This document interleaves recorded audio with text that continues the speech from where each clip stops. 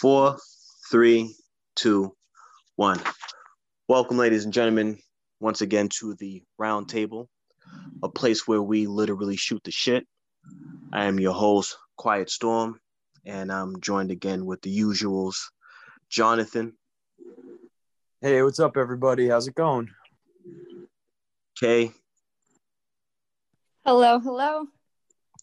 and Alex. What's going on, people? All right, so today we're gonna have a open table show, meaning that anything's up for discussion. Because my mind has been all over the place. So I haven't really had the time to really like sit and figure out what the topics and details in the show was going to be for today. But one thing that really has been getting on my nerves, and I don't know about you guys, but for me, I recently caught up on the Dragon Ball manga. I want to say like 2 days ago, and I don't know. I really don't like the way the direction that Dragon Ball is going. And I say that because Vegeta has been my guy since his introduction, since day one. And I feel like, ever since then, he's been getting the short end of the stick. And I understand that Dragon Ball is the Goku show, but I just don't understand why they can't give my guy his spotlight. Because to me, I feel like overall, Vegeta is just a better character overall.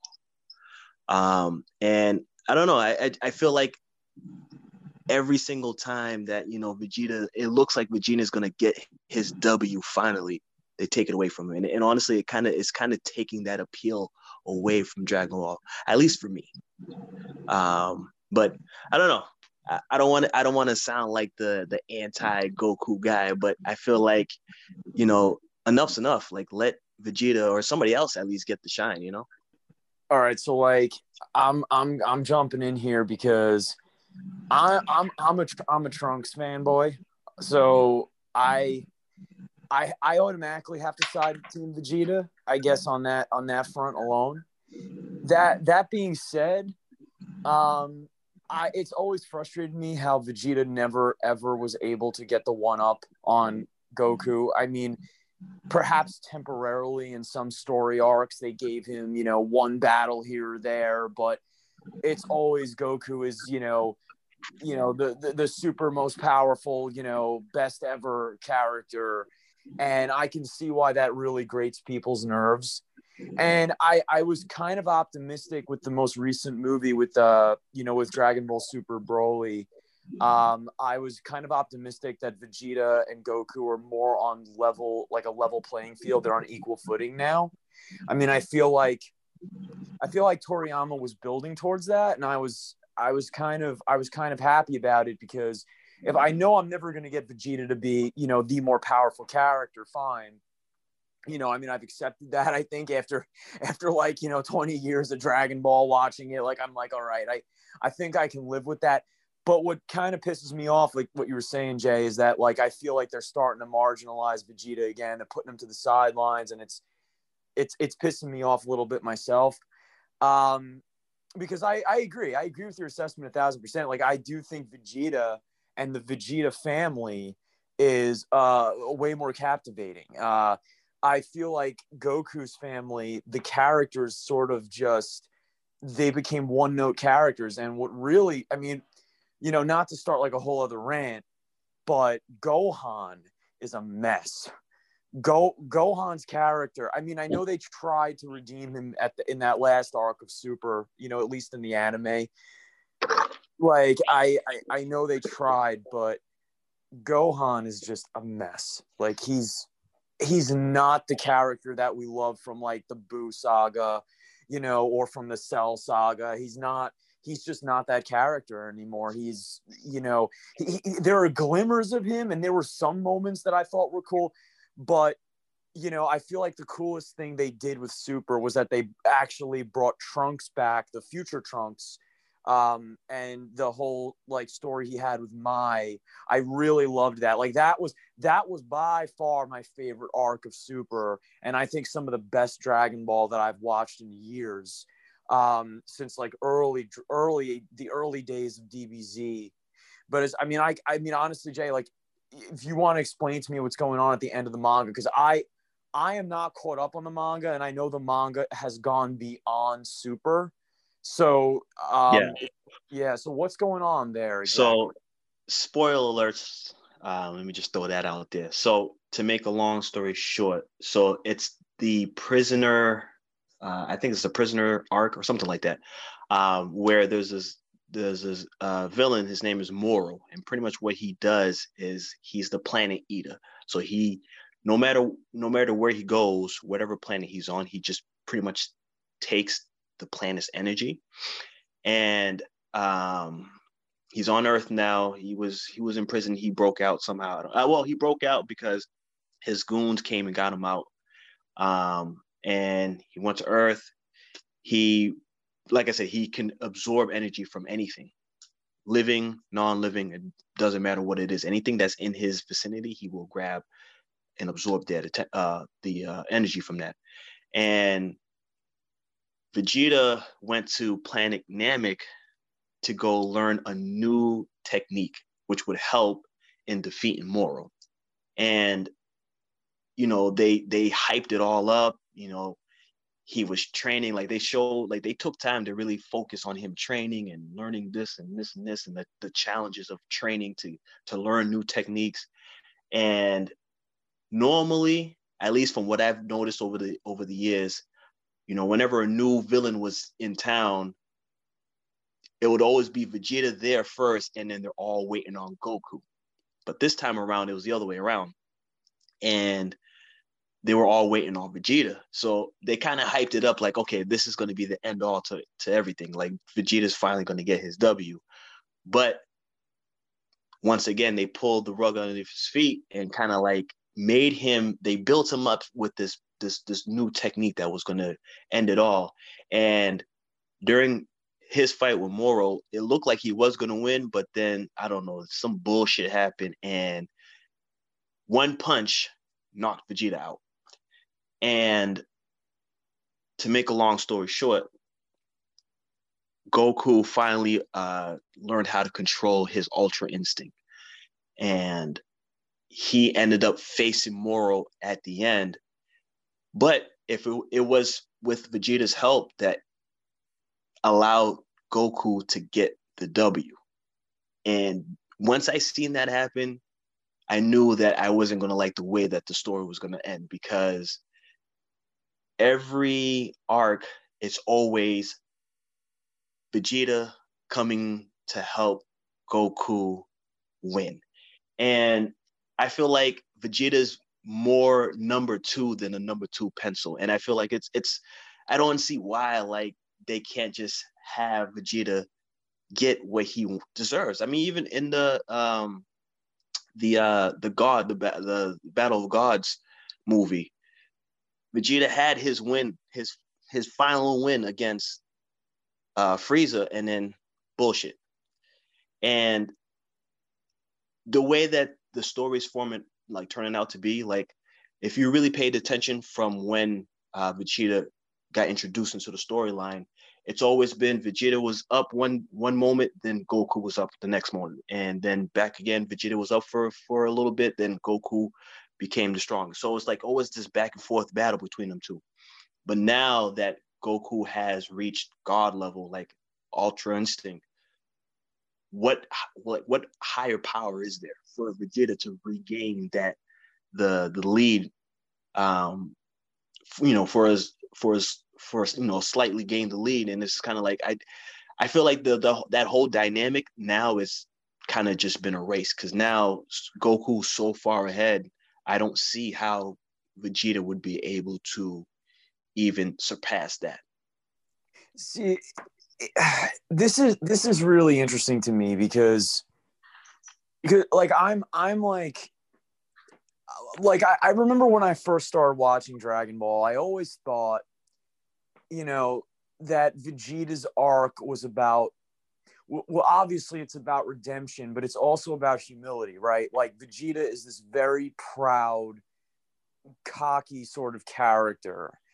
And I mean, one scene that always sticks out to me is that scene in the Buu saga where, you know, he sacrifices himself and he tells Trunks, you know, like, tell your mother I love her, you know, like, it's like Vegeta is capable of real warm human emotions. Like, he does love Bulma. Like, that kind of always blew me away, is that, like, Vegeta does, like, that initial characterization of him throughout the early sagas of Dragon Ball Z, they, you know, you think it's like Vegeta's incapable of it, but like by the time we reach Buu saga and even throughout Super, you know, you see these glimmers of him, like he genuinely loves his family. You know, he does. Like, it's hard for him to show it, but he does. And I feel like does. yeah, and this is why I agree with you, Jay, 1,000%, because like I feel like Vegeta has learned humility. He has, like, Vegeta has learned discipline to the point where lately, like when I watch Super and when I watch the movies, even the Broly movie, you know, I said to myself, like, damn, like Goku's getting a little too friggin', like, he's getting too big of a head. Like, I feel like Goku's become kind of like a villain. Not like a villain, but like, you know what I'm saying? Like, I think Goku is sort of like the way Vegeta used to be. Goku, he's the anti-hero. Because Yeah, a lot of the problems and issues that they're dealing with is because of him, because he doesn't know when to stop. yeah, and that's the thing. That's the thing. Like, you know, I know, like in the tournament arc with oh god, what was his name? Oh god, it starts with a J. You know what I'm talking about? Oh, Jiren. Jiren, right? Like that last arc of Super, right? Like that really pissed me off, because it's like a lot of it was all I mean, it was all instigated by Goku. All of it. The whole tournament was instigated by Goku, right? So Yep. like it really infuriates me that we don't get Vegeta to see that, you know, we don't get to see Vegeta's like moment of excellence where like he truly comes through as a character. I mean, Vegeta's character has gone through a much stronger, more relatable arc at this point. You know, I can definitely agree with you there, man. Like, I would argue that too. Like, he has, and it frustrates me because, you know, like I can't even get behind like Goku's family anymore. Like, at least like there was a point in time where like I, you know, like Gohan and Goten, like, you know, I was always on their side, but like, I mean, I never liked Chi Chi. Like, she was like my least favorite like Dragon Ball like female character. Like, I never liked her. I always thought it was like Bulma was like way superior. And yeah, character wise, yeah, she definitely had more personality. Oh, absolutely, absolutely. And like, you know, like I feel like Vegeta, like just the nature of like his dynamic alone with Bulma was like more interesting to me, which is why I always found Trunks to be like my favorite character, because it was sort of like, you know, well, he's the son of like two of my other two favorite Dragon Ball characters, so like ergo like Trunks is like has to be like one of my favorites. And I just genuinely loved Trunks' character. Like, I fell in love with Trunks' character when like he like that time like that movie where you know, where he goes back in time, like that like TV special where the androids, the history of Trunks. Yep. That's like one of my all-time favorite Dragon Ball movies. And I'm just really like furious that, you know, Vegeta's never gotten that moment. I mean, you know, like, it's funny, but I feel like Bardock at this point is like more interesting than Goku. Like, I actually want to learn more about Bardock still than I do like even Goku's character. And, you know, Ultra Instinct is a cool transformation, whatever, but this is going to be like, this is a very hot take. Okay. But I miss Super Saiyan 4. I miss that. I mean, I know GT was like, I know people hate GT. I know it's not canon. I know, but like, you know, this is where like my fanboy comes out, because it's like, I don't know if you remember the Baby Saga from GT, but like there was some badass shit that went on there with Vegeta and like Super Saiyan 4, like the Super Saiyan 4 Gogeta. Like, I really miss that. And it's like I feel like Dragon Ball Super sometimes like stomps my dreams of seeing like some things from GT become canon. It kind of pisses me off sometimes. But like, yeah, I mean, I'm with you. Like I'm not happy with that decision. And I'm hoping that like maybe Toriyama's waiting for the end of his run to be like, okay, Vegeta's gonna get his time in the sun, but I'm not optimistic about it because I don't think it's gonna happen. yeah, I agree, man. I I mean, agree. I'm not. I mean, to be honest with you, I think even though everybody thinks of GT as the black sheep of the family, but like you said, there were parts of it with they had at times they had really good storylines, and I wouldn't mind seeing Super Saiyan 4 become like a real thing. Yeah, no, like I would. I mean, see, like I grew up with GT because GT was new when I was like the ideal age to be watching this stuff. So I kind of was like I like GT was I have very fond memories of it, even though a lot of it's crap. I mean, like the whole like the Black Star Dragon Ball like insanity and the whole thing like traveling through the universe, the whole stuff with Trunks and Pan. I mean, that wasn't the strongest material. Although, like, that's another thing. That's another thing. Where is Pan? Where's Gohan's daughter like a badass like Saiyan warrior? Like, where is she? Like, why do I not have this? Like, No, that's true. that pisses me off. Like people hate GT, but Pan was a way stronger character in GT than she is in Super. Way stronger. Way stronger. So like I like Pan was like my favorite character from GT, one of my favorites. And so I'm really like I'm a little frustrated. Yeah, it's funny because my friend and I had this argument last night. We were talking, we were hanging out on the phone, and I said, and he was like, yeah, man. He's like, I watch these shonens and they just don't end. He's like, they just go on and on and on. And it's like I'm watching the same shit on repeat over and over again. It's like the saga is like a lot of these story arcs, like the good stuff in the story gets muddled in like the length of these arcs. You know what I'm saying? Like and then like with Dragon Ball, it gets that reputation of having no friggin' payoff because then Toriyama will pull some shit like this, where like, oh, like Vegeta's almost this close to doing some awesome crap, and then they pull the rug out from under him, and it's infuriating. Like I mean, dude, I've been watching this stuff. I'm 32 years old. I've been watching Dragon Ball Z since I was 10. Like that's crazy, and it still has not changed. Like so you. Yeah. Hate to interrupt you, but you touch on an interesting question, topic that created a question in my head. Now, do you feel now this goes out to everybody here, not just in anime or cartoons, movies. This is just a generalized thing. Do you guys feel like originality is dead? So like I don't feel like originality is dead per se. A lot of the beautiful things about just art in general, and I refer to art because I mean, anime is also under that umbrella, is that people, they get inspired by what other people do. So they may take little snippets, ideas of that and just make it their own or innovate it per se. Like if you look at a lot of the shows that are out nowadays, like a lot of them piggyback off of like some of the four bigger animes. There's Dragon Ball Z, or just Dragon Ball the original series, One Piece, Naruto, and Bleach. And for sure, like Naruto and Dragon Ball are like one of the two biggest ones that people piggyback off of in terms of like how they structure their anime or shows. No, that's definitely true.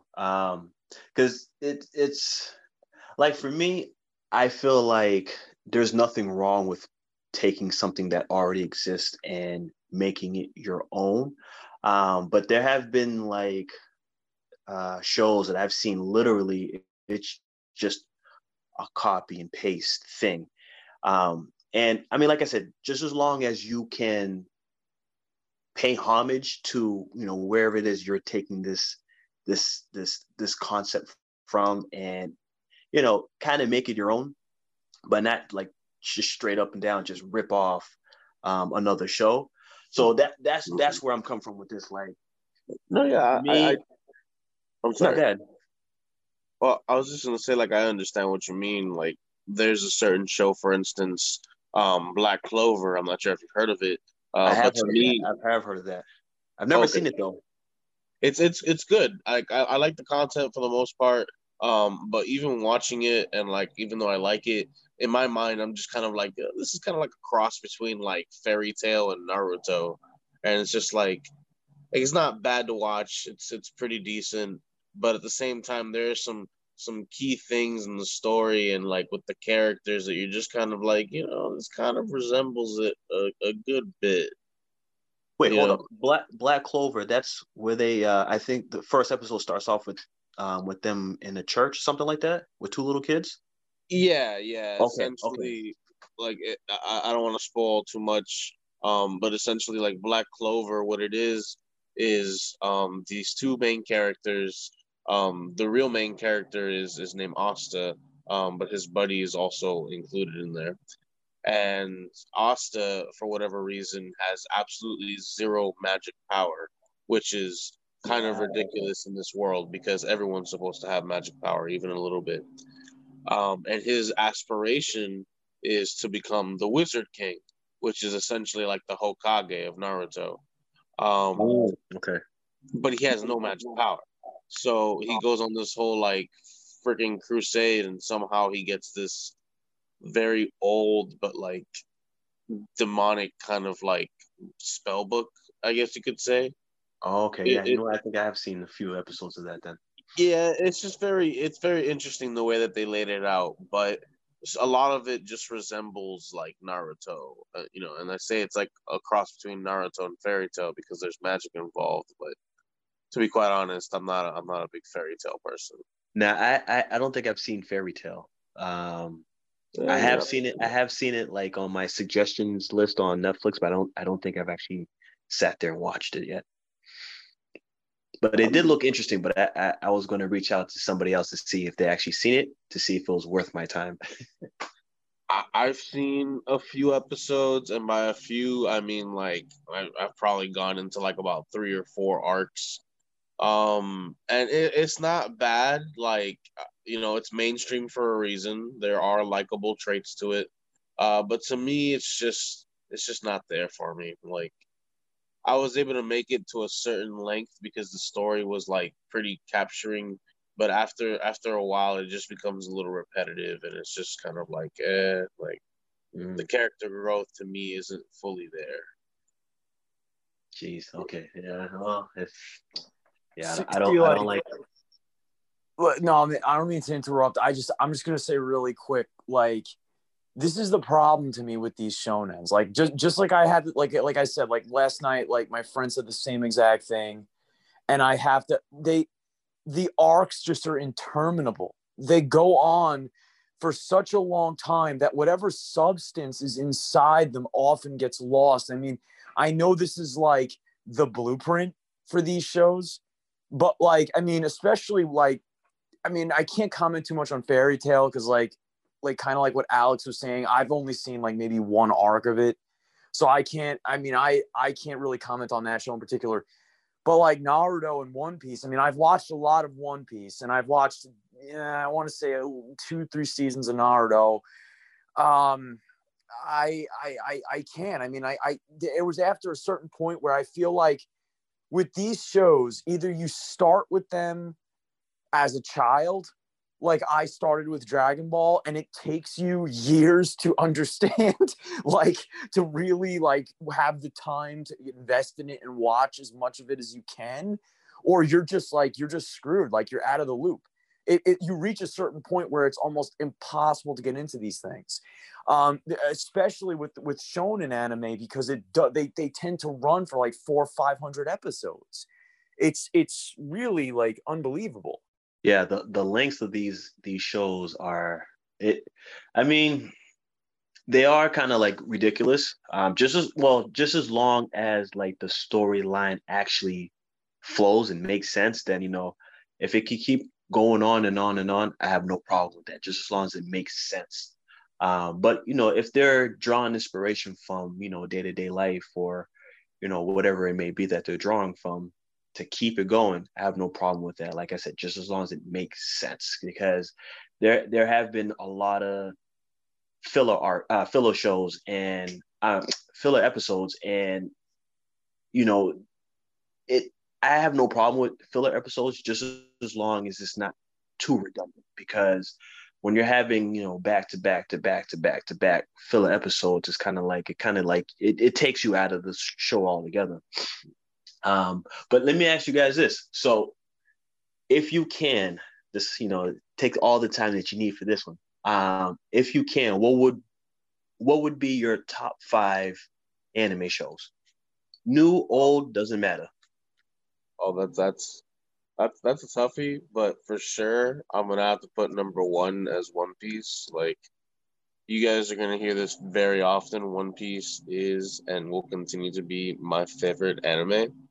It's the longest I've ever seen, but the story is very consistent, and for me, it's just really good.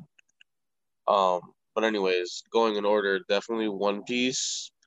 I would have to say Durarara was a very good one for me, so I'm gonna put that as number two. I know that's kind of weird, but I haven't heard of that one.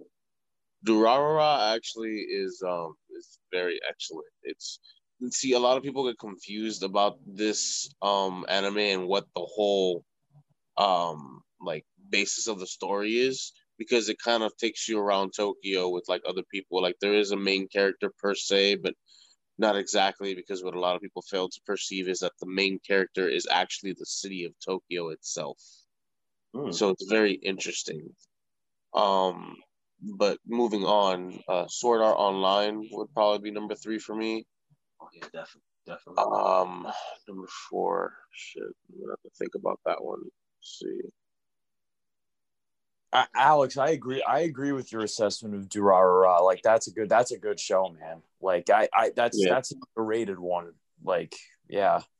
Oh, definitely. A lot of people may not think it's like amazing, but I think it's pretty freaking good. Now, this is a show or just a manga?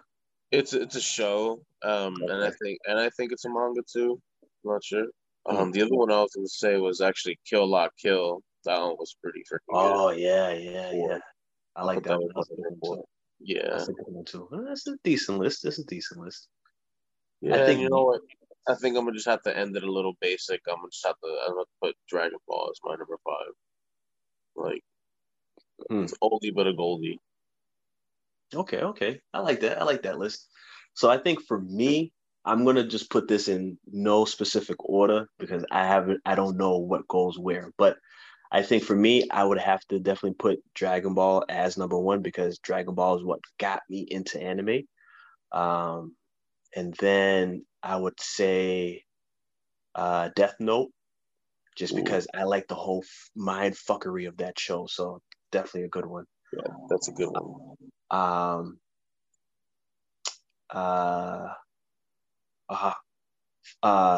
Full Metal Alchemist.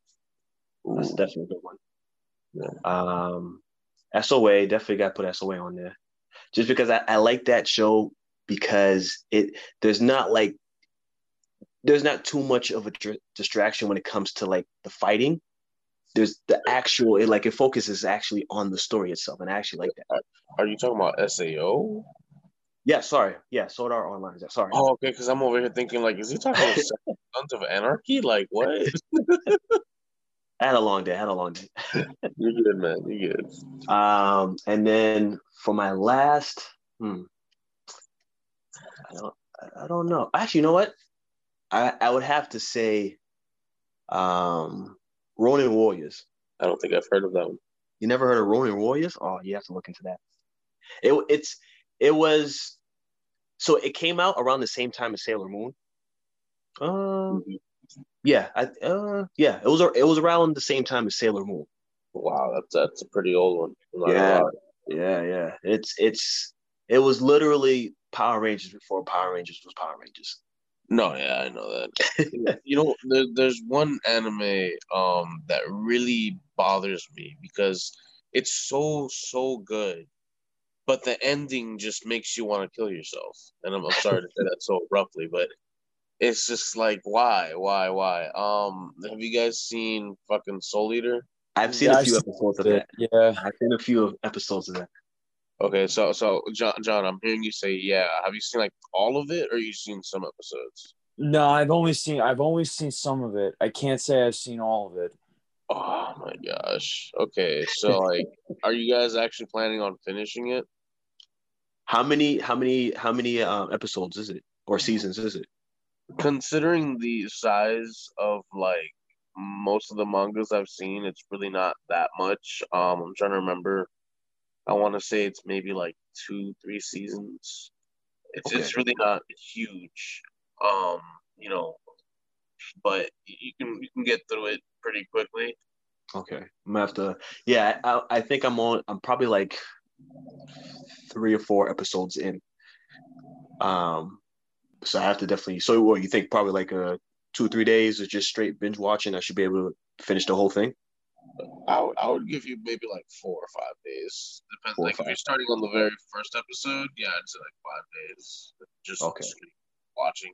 I'm gonna have Um, to definitely have to look into that.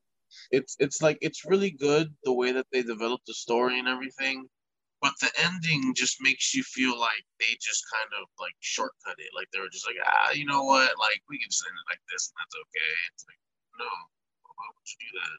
It's like I'm trying not to spoil it for you guys, but it's like, oh fuck, dude, why would you do that? It's that Well, bad, huh? like it just it makes you just think in your head this is bullshit. That's really what it is. Mm, Like okay. like they could have ended in a much better way, but it ended like this. It's like okay, So do you feel like it was something that was like rushed, or they were just running out of like ideas to how to keep the story going? I'm trying to find the way to phrase it so like I don't give away too much, but at the same time, kind of give you an idea of what I'm talking about. So in a way, I guess it kind of does feel like the end the ending was rushed, I suppose. It's like imagine fuck. Imagine like I have this really cool power, right? And like I'm losing, but kind of like how Goku out of nowhere just pulls Ultra Instinct out of his ass. That happens, right? And then that's not the reason you win. It's some completely utter cookie cutter bullshit kind of ending. That's basically how it feels. Okay, I see what you mean. I see what you mean. Yeah, like even the way Super ended was a lot. I mean, it wasn't that bad. I thought it was a very good ending, but it was 1,000 times better than like any ending that Soul Eater could have come up with. Honestly, Hmm, hmm. Okay. yeah. Well, I have something to look forward to then. Hopefully, it's I'm not as upset, but I mean, I'll let you know in a couple days or a week or two. So, all right. So, like, as far as my top 5 animes go, I felt like this was a good point for me to jump in because I think the endings have a lot to do with it for me. Because Yeah. like I'm a stickler for like how it sort of resolves itself, and I also like very depressing, horrible endings. So like, um, so like my two favorite animes of all time are without a doubt Cowboy Bebop and Neon Genesis Evangelion. Um, I mean, Cowboy Bebop for me, I think just transcends even the medium of anime. I think it's one of the best television shows ever made. Period. End. And I stand by that. I mean, I really do believe it can go toe to toe with anything made in the West. Oh yeah, Um, yeah, definitely. yeah, it's just unbelievable, and I feel like I am very scared about the Netflix adaptation. I am just so scared.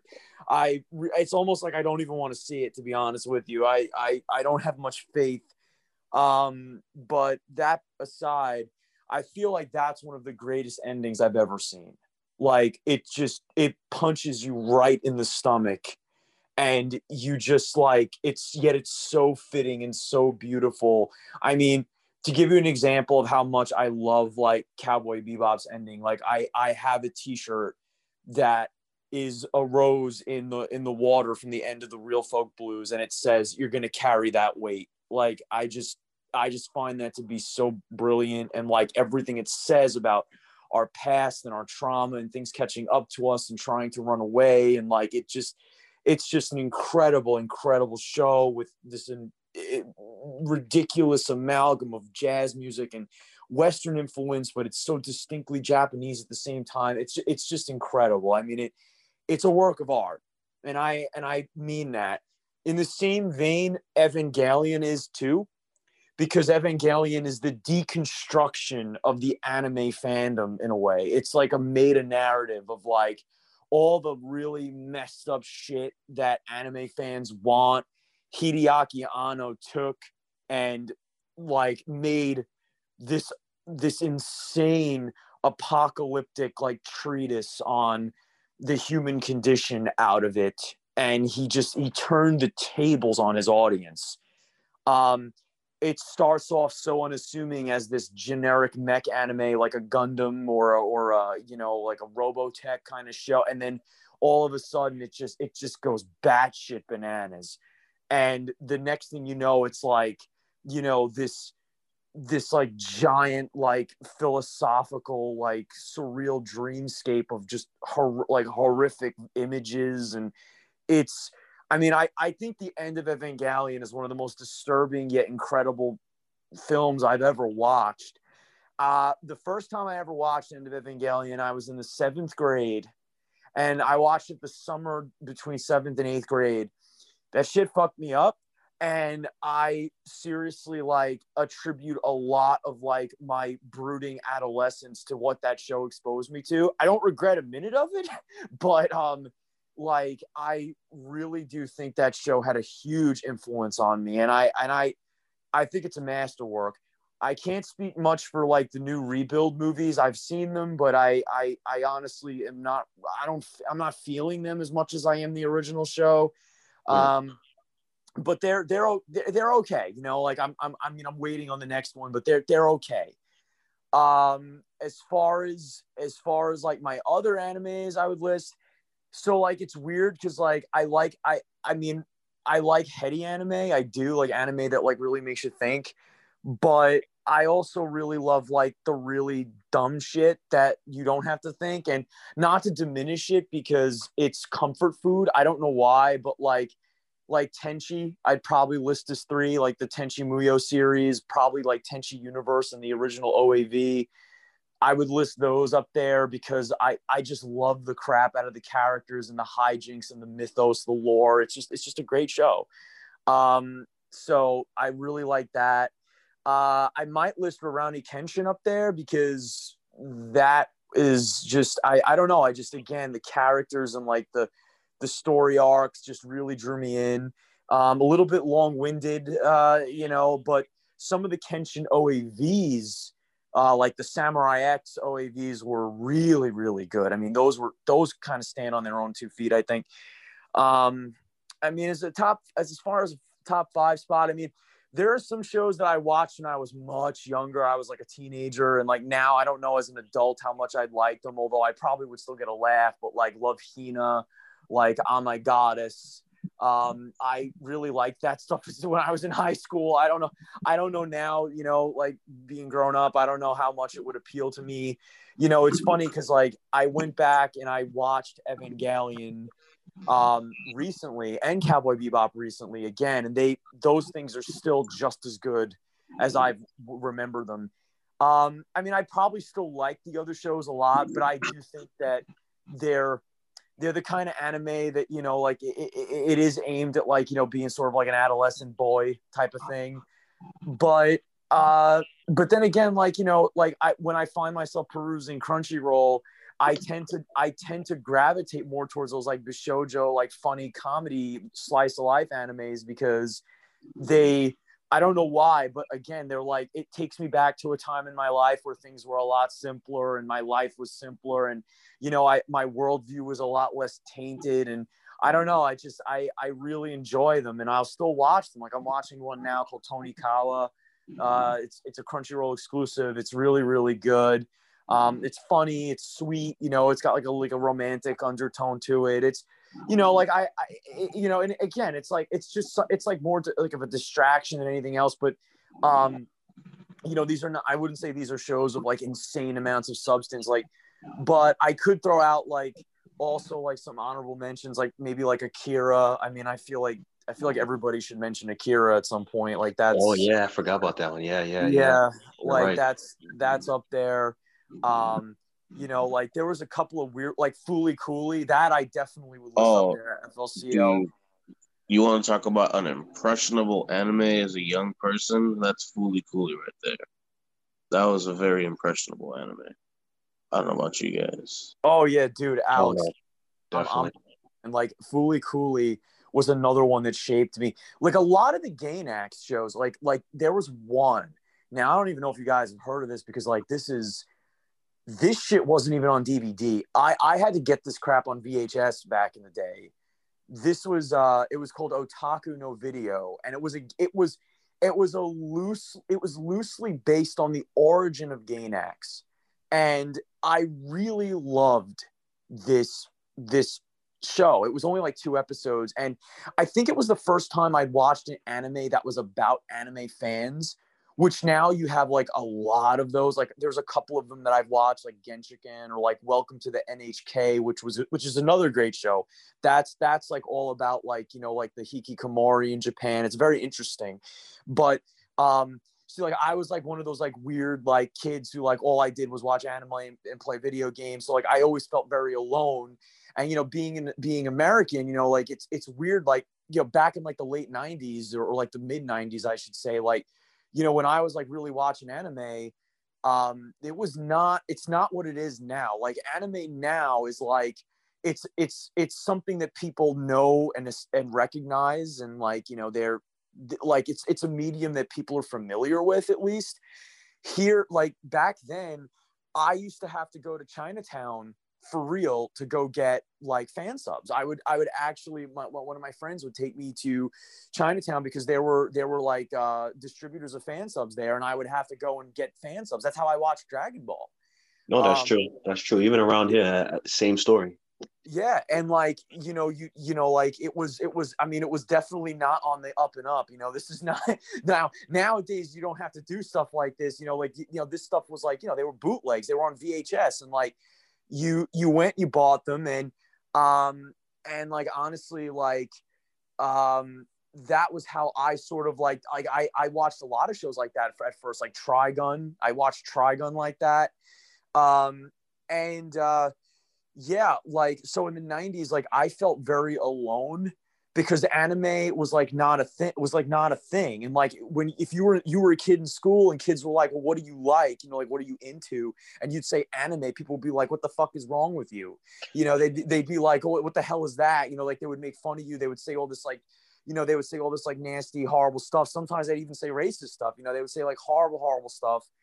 And like, so honestly, like when I did finally find friends who were into it, we watched this Otaku no Video, and it was so strange to see people on screen like who had this like nerd lifestyle that was very similar. You know, they were like, you know, guys who sort of lived on like the fringe of like, you know, I guess like normal society in a way, and they were people who were like very much into like they prioritized anime and games and like their hobbies, like their model kits and things over normal quote unquote things. And like nowadays we would just see that as like, you know, I think it's more accepted. But back then in the 90s, you know, when anime was still in its infancy in the United States, like, you know, this was not accepted. And like, it's funny to watch how fandom has changed, because for me, like, I went from being like a huge outsider liking anime to like now, you know, like when I joined, like, you know, right under the influence, and I saw like so many people were into anime, I'm like, wow, it's come a long way. Like, this is not what it used to be. You know, you literally would have to find a needle in a haystack to find anime fans, until Pokemon, until Dragon Ball, you know, like really hit the scene. Especially Pokemon. I mean, Dragon Ball was there. I don't know if you guys remember, but like Dragon Ball was around prior. You know, they were the Ocean Dubs. They were, and who. Oh my God, this is such a relevant thing, guys. The voice actor of Goku passed away just the other day. The first Really? actor, yes, yeah, from the Ocean Dubs just passed away. Oh, shoot. Yeah, like he was only 47 years old. So I feel like it's so weird we're talking about this, because that was like the first like anime that I think a lot of people watched, but it, you know, like American audiences. But like once Pokemon came around, then everything started to change. Like then anime became a little more out in the spotlight. But yeah, I think that it was the dawning of streaming culture, you know, like that, like, you know, Netflix and Crunchyroll and things like that really helped bolster anime into the limelight. But anime was at one time, you know, it was very countercultural, and it still is, because anime has some weird, I mean, let's be honest, it's got some weird shit in it. You know, it's got some very culturally, right? Like Alex, like, Yeah. you know, like we talked about Yeah. this, and like it's got like some shit in it that is very like not palatable to Western audiences, which I get. Look, I'm not condoning a lot of this stuff. I'm just saying Sure. it can be that way. So like, you know, anime fandom is a very, very interesting beast, because you'll go to these cons, because like I would go to like a lot of these cons, you know, like back in the day, because I live in the New York area, so like there were a lot of cons in New Jersey, New York City, and I would go, and like, you know, the fandom sometimes would be drawn down the middle. You'd have like people who were like really, really progressive. You'd have like, you know, like sometimes anime would be seen as like a bastion of like more liberal, progressive, like people would go and hang out at these cons. And then you'd have the dark side of the fandom, which was like, you know, like the kind of like the incel Reddit thing that people always throw out there. And I mean, it's always, I hate to say it, but it's always existed and like sort of floated around the fringes of the anime fandom. It has, it's, dare I say it, I think it was a big part of the inception of the anime fandom in the United States. And that's why it's so inextricably tied, unfortunately, to it. It's not that all anime fans have these tendencies, but a lot of them do. And it's, you know, it is what it is. Like, I'm not saying, again, I'm not condoning it, I'm not saying it's right, but it is a part of the culture. You know, so I think that it's like sometimes when you go into certain social situations, and like now, especially with younger people like Gen Z or millennials, you walk into a room, like people put their antennas up. You mention anime, it's like, oh shit, he's the Joker. You walk into the room, people are like, oh fuck, this person's like the fucking Joker. You mentioned the anime, you know, unless you're talking about like mainstream stuff. But no, it's I don't know. I always found it really interesting, and that was my experience. You were an outsider if you liked it. You really were, and you were kind of offbeat. You were kind of weird, and like that's why I still love it. I think it pushes the limits of like you know, some comfort zones for like Western audiences, and I, you know, I think that to a certain degree, in certain aspects, not all of it, but in certain aspects, I think that that's important, because it allows for storytelling that I don't think that we can still always do in the West. So I don't know. I'm curious what you guys think about all that. No, Sorry. no. What I was gonna say was, no, I definitely agree with that, because I know my first exposure to like anime, other than Dragon Ball, because Dragon Ball, I mean, technically, Dragon Ball wasn't my first exposure, but it was the first exposure that I took on and, you know, actively sought out after seeing an episode of it. But there was this guy, I want to say he was related to me. I don't really remember. But back when I was younger, he used to babysit me and his niece. And one night he came home from for some video store. Maybe it was Blockbuster. I'm not too sure. He had a VHS and he put it in there. And I went into his room to go ask him a question. And I seen he was watching some anime, and I'm like, I don't remember the name of the show, and I've been trying to find the name of the anime for like the longest time. But pretty much it was this dude. From what I remember, it was this dude. He had like a suit. It was like an alien symbiote suit, something like that. And like anytime he would call upon it, he kind of transform into it.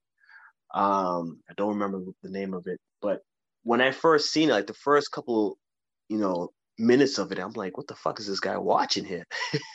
Like it was so out of the norm of what I was used to. And I looked at him like, yo, you're fucking weird. But there was one scene that caught my eye, and I was like, oh shit, I wonder what's gonna happen next. And literally I sat in his room and just watched the whole fucking all the tapes that he had of that show. And I was hooked ever since. And like, yeah, I mean, it's a culture shock, especially back then. Now, I mean, it's more, it's more, well, not the norm, but it's becoming more acceptable nowadays. But back then, yeah, it was definitely a culture shock, because it was like, it was a window into a whole different culture that we, mainstream wise, we didn't really know much about, except what was, given it to us in the movies with like kung fu and all that stuff like that. But it's definitely more, there's definitely more out there than what was given to us, at least back then. And I'm kind of glad, because it gives people an opportunity to break down barriers and really get out of their comfort zone, to realize that there's more to this world than what they know. And however form that comes in, whether it's seeing something on TV, or kind of like being forced to make friends with your neighbor who may not be what you are, where you come from. It's good, because I know ever since then, I've been trying to learn more about anime and Japanese culture, just because like it's so fucking fascinating, because it's so different from what I know. And it's addicting, really, because there's just so much out there. Because at least for me, once I got hooked to anime, I was like, what else is out there? Because this is all I know, so I want to see what else is out there, because I mean, my taste buds is open to whatever comes my way. You know what I'm saying? So it gives people an opportunity to go out of their comfort zone, to really see what else is really out there in this world. Yeah, when I grew up, at least watching anime and whatnot, like I remember some of the bigger things, were like Pokemon, like John was saying, or even like Yu-Gi-Oh, and it started making it like more, I guess, acceptable. But I grew up. I was born in '96, so I didn't see most of the '90s. But I saw a lot of like the early 2000s, and a lot of those anime shows were like always on like Toonami, like late at night, Cartoon Network kind of thing. And it's just funny, because that's really what got it started for me. Like I remember one of the first shows I saw was like Yu Yu Hakusho and like Inuyasha, and I mean Inuyasha. I mean, shit, it felt like that freaking series went on forever, but it's really not that long. But this was like the doorway for me getting into these kind of things. And I remember too, like it wasn't just animes either. It was like a bunch of old silly shows, like things that you won't really see anymore on TV, like George Lopez. Like I remember being up at like 3 in the morning watching that. Like, what the heck is going on here? It's just different phases of my childhood. That was pretty funny. I don't know if you guys remember that show, George Lopez. I thought it was pretty good. Oh yeah, I love the George Lopez show. I want to make a really quick point about, because I always mention this because it's my favorite. It is in my top 5 favorite films of all time. But I just want to say, Kill Bill Volume 1. I think that was a major turning point for anime in the United States. Like, when I saw that movie, because like being an anime fan like my whole life, and then I remember I was in high school and I took the day off to go see Kill Bill Volume 1. And because I'm nuts like that, like movies are like a holiday to me. So I went with my mom and we went to go see Kill Bill Volume 1. And I remember leaving the theater and I literally was crying. And I'm not lying. I was literally tearing up because I felt like the movie was made just for me. Like I'd never watched a movie that spoke to me like, oh my God, every single thing that influenced me growing up was in this movie, to the point where Tarantino had an anime segment. And I feel like a lot of people have said this, like Kill Bill Volume 1 was a big, like that and The Matrix and the Animatrix were like the big turning points where like anime became like another level of like exposure here in the United States, where like filmmakers and major artists were acknowledging like, I can see that. You know, like anime meant something. But I also think that, just as a quick aside, like anime is also a gateway, vice versa, to like comic books, which is a whole other conversation. But I know for me, it was, I got into anime before I got into Western comics, but I did eventually become just as involved in Western comics as I did anime, because I felt like it was an interesting parallel mirror image. So that's just something I think I would love to talk about sometime with you guys. But yeah, no, I love talking anime. I could do it all night. Nah, definitely. I mean, anime right now, anime is life. You know, it's everything. So you John, you did touch on something. And I'm just curious to see where you guys feel with this. So Pokemon versus Digimon. Who would you go with? I'm sorry. I can't, man. It's gotta be Pokemon all the way. Oh, I'm gonna say this, and I know that there are gonna be so many people that dislike me for it, but I cannot stand Digimon. What? Oh, fucking God! Wow. I don't know why. It just annoys the absolute shit out of me. I'm not trying to talk trash or anything. I really can't. Like, it's kind of like Bleach. I just can't watch it. I tried watching a few episodes of it. I get into it, or try to, and then I'm just like, yeah, this is not for me. This is not for me. yeah, like Alex, I'm with you. Like, it's Pokemon all day for me. Not only Pokemon, but Yu-Gi-Oh, like you said. Like if I got Yu-Gi-Oh, oh man. Yu-Gi-Oh and Pokemon, if I got to go with like the mainstream, like more kid-oriented sort of animes, like yeah, Pokemon and Yu-Gi-Oh. I'll still watch like Yu-Gi-Oh and Pokemon if it's put on. Like I don't give a shit. I'll still watch it. It's still valid. None of this fucking Yu-Gi-Oh 5D shit. I don't even know what the fuck that is. Yeah, they're on some weird ass shit now. Like, some fucking motorcycles trying to play fucking a card game. Like, man, you know how quick the cards would fly off with all that wind? Let's be real here. Come on now. This is some shit. That's true. It's funny, like when I realized with the voice actors that Brock and what's this guy's name? Oh, what was this Yu-Gi-Oh's fucking counterpart? What was his name again? Kaiba. Yeah, they're the same fucking person. Seto Kaiba, yeah. Yeah, Brock and Kaiba, it's the same voice actor. That shit blew my mind when I realized that shit. Yeah, it's really not that uncommon. They reuse a lot of like the same voice actors for a lot of popular animes. Well, yeah, I mean that's true, but I'm talking from like when I first realized this like a few years back. I was like, oh shit. Well, guys, we gotta be real weebs and say seiyus. They're seiyus, guys. They're not voice actors. There you go. Okay.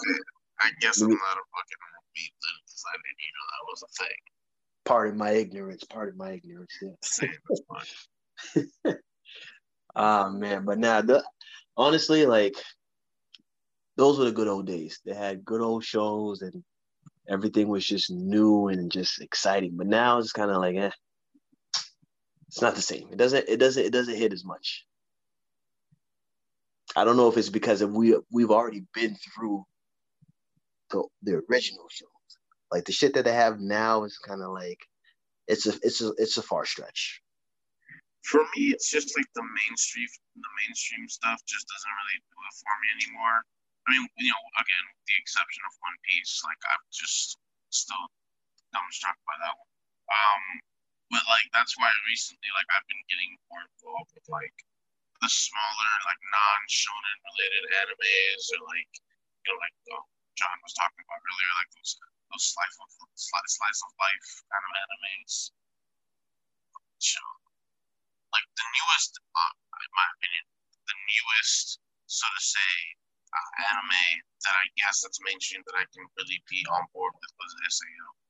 After that, it's just kind of been like, whatever. At least for me, anyways. No, I get where you're coming from. I get where you're coming from. Yeah, I mean, it's just no, you're right. It's just not the same. It's just not the same. But I mean, they're definitely trying. I mean, I'm not gonna lie. I mean, with all the stuff that's coming out now, there are a few gems in there, but to me, it's just I don't know. It's just not hitting the same like how it used to before. No, I feel that. Like, I hate to say it, but like I do think a lot of anime now is a shadow of its former self. I'm not big into like the isekai genre, which is like where it's like this bullshit where like there's a million animes where some guy gets hit by a truck and then he gets reincarnated as an avatar in some sort of like virtual MMORPG. I'm not like, there's a few of them that I like. There's a few that I think are okay, but by and large, that genre is so oversaturated that I'm just like, can't you guys think of a new like foundation or blueprint for a story? It really pisses me off. I feel like 90% of what I see on Crunchyroll is that.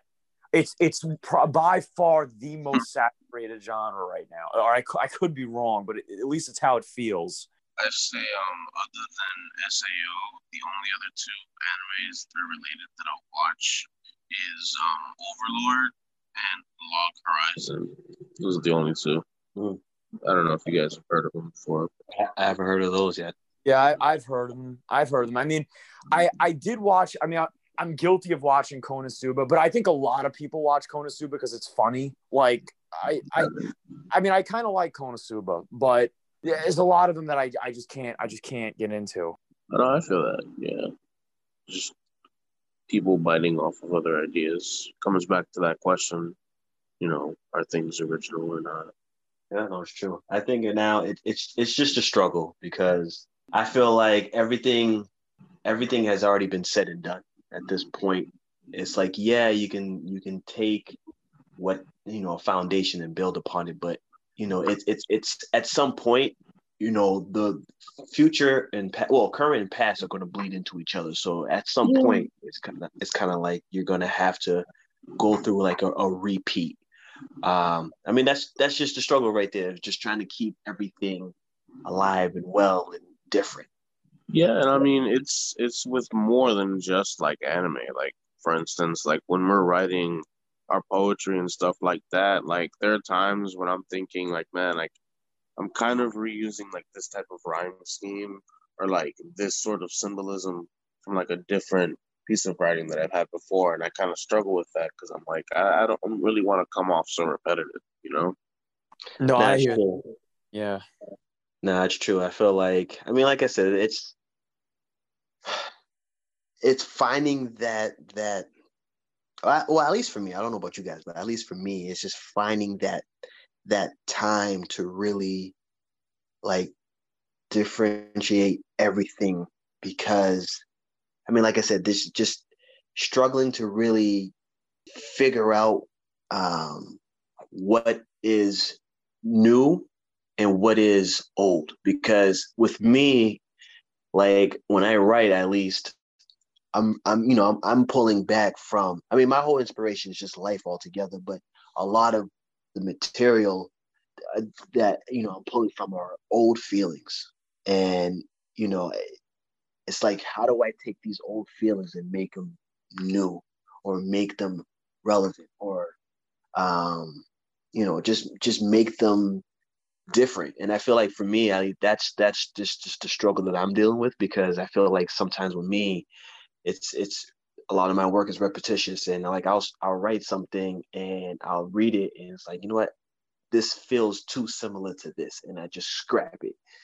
And I mean, yeah, I mean, I know to other people who are reading it, it's something brand new, it's something different. But to me, like it's a lot of my writing is now starting to just bleed into each other. And I think that's the struggle that I'm coming up with, because it's kind of like, how do I kind of like separate everything? If that makes sense. Well, I don't know if separates the right word that I should be using, but I don't know. Like I can't really describe it. Yeah, I feel like the one thing that I've been having the most trouble with recently is just been being more consistent with my writing. Like I'm the type of person that I like to give myself space, like creative space, in order for me to kind of get that inspiration or motivation to write. But sometimes I feel like I'm just prolonging it too much. Like I should at least try forcing myself, even on certain prompts and things like how we have on the Discord and whatnot. For me, I know that like with my writing, I have noticed that I'm very repetitive, but it's kind of a different angle from each part of my life. But lately, what I've been doing to really dive into these past memories or these things that I'm going through is to really sit in the moment and kind of visualize myself back in either this like traumatic event or the worst of heartbreak, or just a moment where I felt like I had no hope. And that's kind of where I've been pulling my creations from, I guess, because I want them to be personable. And I've noticed that as awful as it is to sit in the moment with that memory so vivid in my head, something great comes out of it that really can be relevant to other people and give them hope as well. Yeah, like Kay, like I absolutely agree. I mean, like I've been having a lot of trouble myself lately, like drawing upon my experiences, because I feel like you know, it's like, it's strange, like where I'm at in my life, like I'm pretty settled in a lot of ways, and I feel like my writing was most prolific when I was in like, you know, the you know the embrace of like some dark stuff. And I'm not really in that place much anymore, although what I do find now is that my writing, like I have like these really horrible nightmares. Like this is like like memories, like based off of like, you know, like things that I've experienced in my past, and like, you know, places that like I've been or whatever. And like, I think a lot of it is just my anxieties like coming to the surface about ever having to face those things again. But I do notice that if I ride the wave of that and I try to use that to write, that it does seem to help me like immensely, like drawing from like the images that I see in my dreams, you know. But kind of like to what Alex's point is like, you know, like as far as like forcing yourself, like I have to do the same thing, you know. I mean, I understand what he's saying, because like there are a lot of days where I'm very similar. Like I want to give myself creative space. You know, I'll be like, oh, I'm not going to write today. I need the space to think about it, let the idea breathe. But then all of a sudden it's like, if I don't sit down and write this now, when I know I have time, my life is going to get in the way and I'm not going to be able to do it. And it kind of upsets me sometimes, because I feel like I know the better work would be if it just naturally comes to me. And it always, like, the proof is always in the pudding, because if I read it on the open mic or I put it on my Tumblr, it always does better if it's natural than if it's like, you know, some stilted shit that I had to force out in that moment, and it only has like trace elements of the exact words I was looking for, because I'm like a stickler for finding the exact expressions I need to try to say what it is that I want to say. And you know, like it's frustrating, because like most human beings we don't have the luxury of doing that. So like, yeah, I agree with you, Kay. Like I 1,000%, like I think it's so important to sit with those memories in the moment when you can, because otherwise you're going to be following a false lead, if that makes sense. Like you're going to be like, you know, going down a faint road that like, it's going to be hard to trace your steps. You need to like really do it like when it's fresh in your mind, you know? Yeah, I totally get that too. You know, it's interesting because something that I started doing literally, I think it was today, I had a bunch of like short lined poems. And I just compiled them all into one document. And so what I've been doing throughout the day is whenever I have an idea or I look at this compilation, I'm able to take like just phrases or words that kind of match with how I'm feeling or a memory or whatever. And I can add on to like several different poems all on one document. And that's really helped me. And like when it comes to writing the hard stuff and sitting in those memories, I feel so much more grateful after I write about it, because I'm able to look at where I am now and be like, okay, this was a dark memory. I don't really like reflecting on it, but I can see how much I've grown since then. And I can really embrace gratitude. Like I just become very grateful to know that like that will never happen to me again, because I've left my addiction in the past. And every time I think about it, it really lifts my spirits. I feel like with myself, another issue that I am having is that it's the subject matter. Like I've mentioned before, I do have my issues with depression and stuff like that.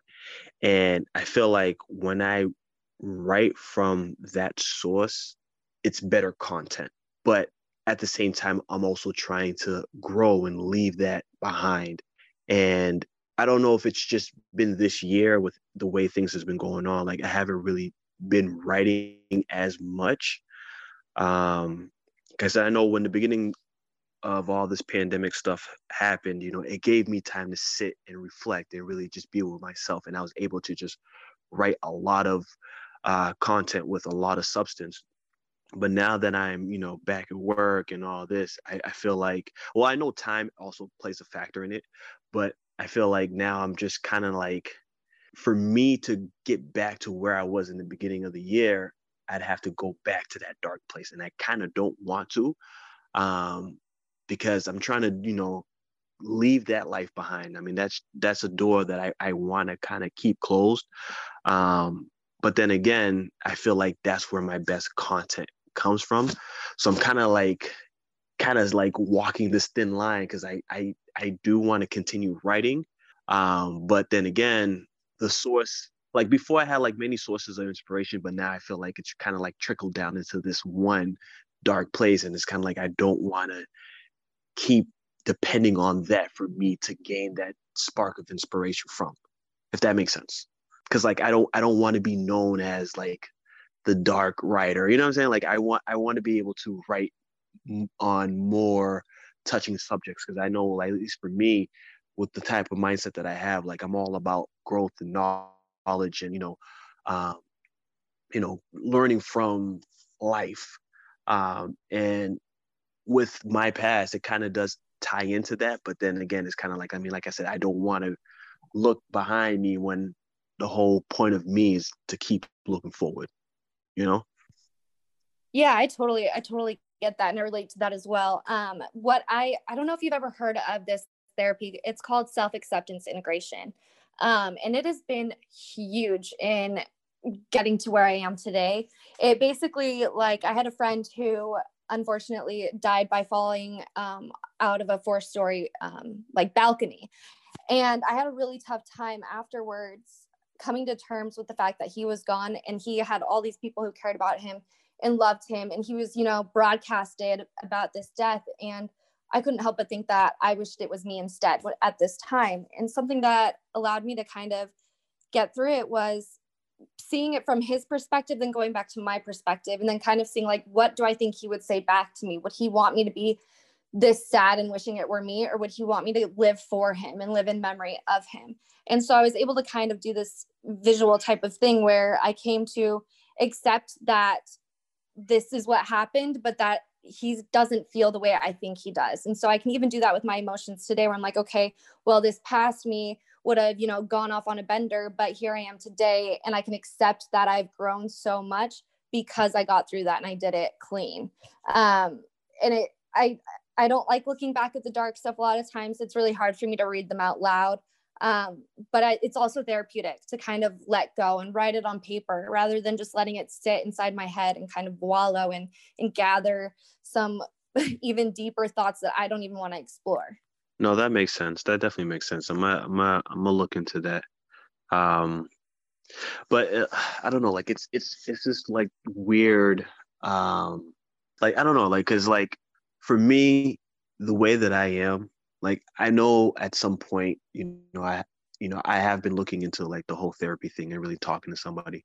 But I know for me, I've kind of been doing my own, like I guess self therapy, where I would force myself to pretty much confront myself. And at least I can say from the beginning of this year, I did make a lot of progress because a lot of things that I was dealing with, I was able to somewhat find the source to the reason why I am the way that I am, or I think the way that I think.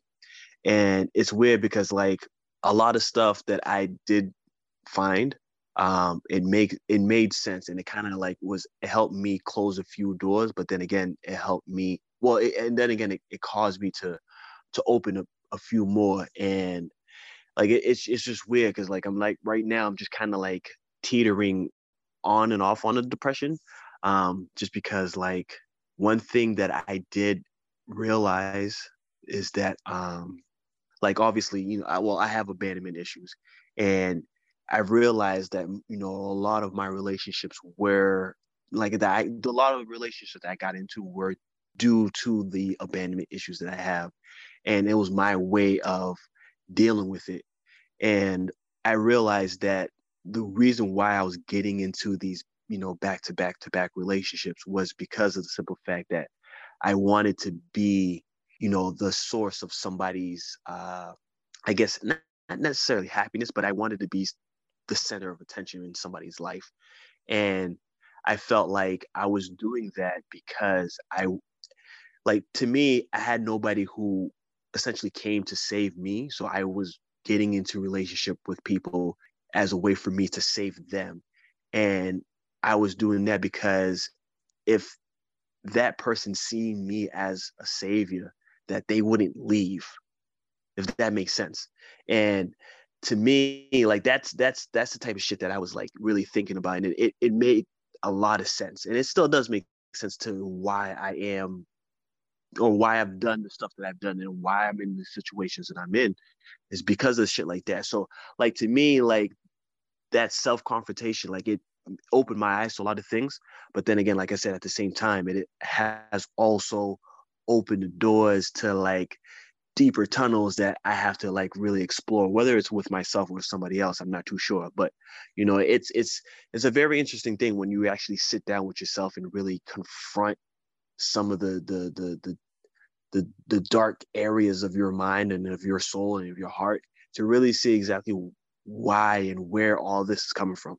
It's interesting because like, yeah, I'm listening to you talk, Jay, and like I had some similar things going on with me. I mean, for me, I went through a bunch of relationships myself where it was similar, but it was the roles were reversed. I mean, I was looking for the right girl, I think, to fix, not to fix, but I think to fill the empty space that my life had. And I know this is going to sound really like strange because, it goes against like conventional wisdom and like what they tell you in psychology. Like, you can't rely on that to fix your problems. But I will say that like, I knew that ultimately the answer for me was finding the right partner to make me like feel like I wasn't alone and to motivate me. And I can honestly say that I did find that, and it did help me immensely. I mean, there are some personal things though, like based on the context and the circumstance of how we met, that also helped things come full circle for me, which is a long story, but to spare you those details, it was also, I think that meeting my wife was the moment where I realized that I was sort of vindicated. Like, John, it's like I said to myself, like, John, you knew what you needed. You knew you were looking for it this whole time. And, everybody said you were nuts or crazy or like looking up barking up the wrong tree. But really, this is what it was. And I ironically, I find it hard to write now because I don't have that deep unrest that I had. because I finally found what I feel like I needed to in that front. I mean, I feel like a lot of my material came from that emptiness, that feeling of abandonment, like you mentioned, Jay, you know, that feeling of like, you know, I was unworthy was a big one for me. It was that feeling of worthiness. Like I felt like I was truly unworthy of having a partner or having somebody in my life who loved me, that was, you know, going to stick by me. And, you know, like I carried a lot of that baggage. And my writing was very fueled by that baggage. You know, it was fueled by this idea that, you know, I was this friggin' loser that did not deserve, you know, anyone. And I think the relationships I was in, I think all the girls, you know, and I don't blame them.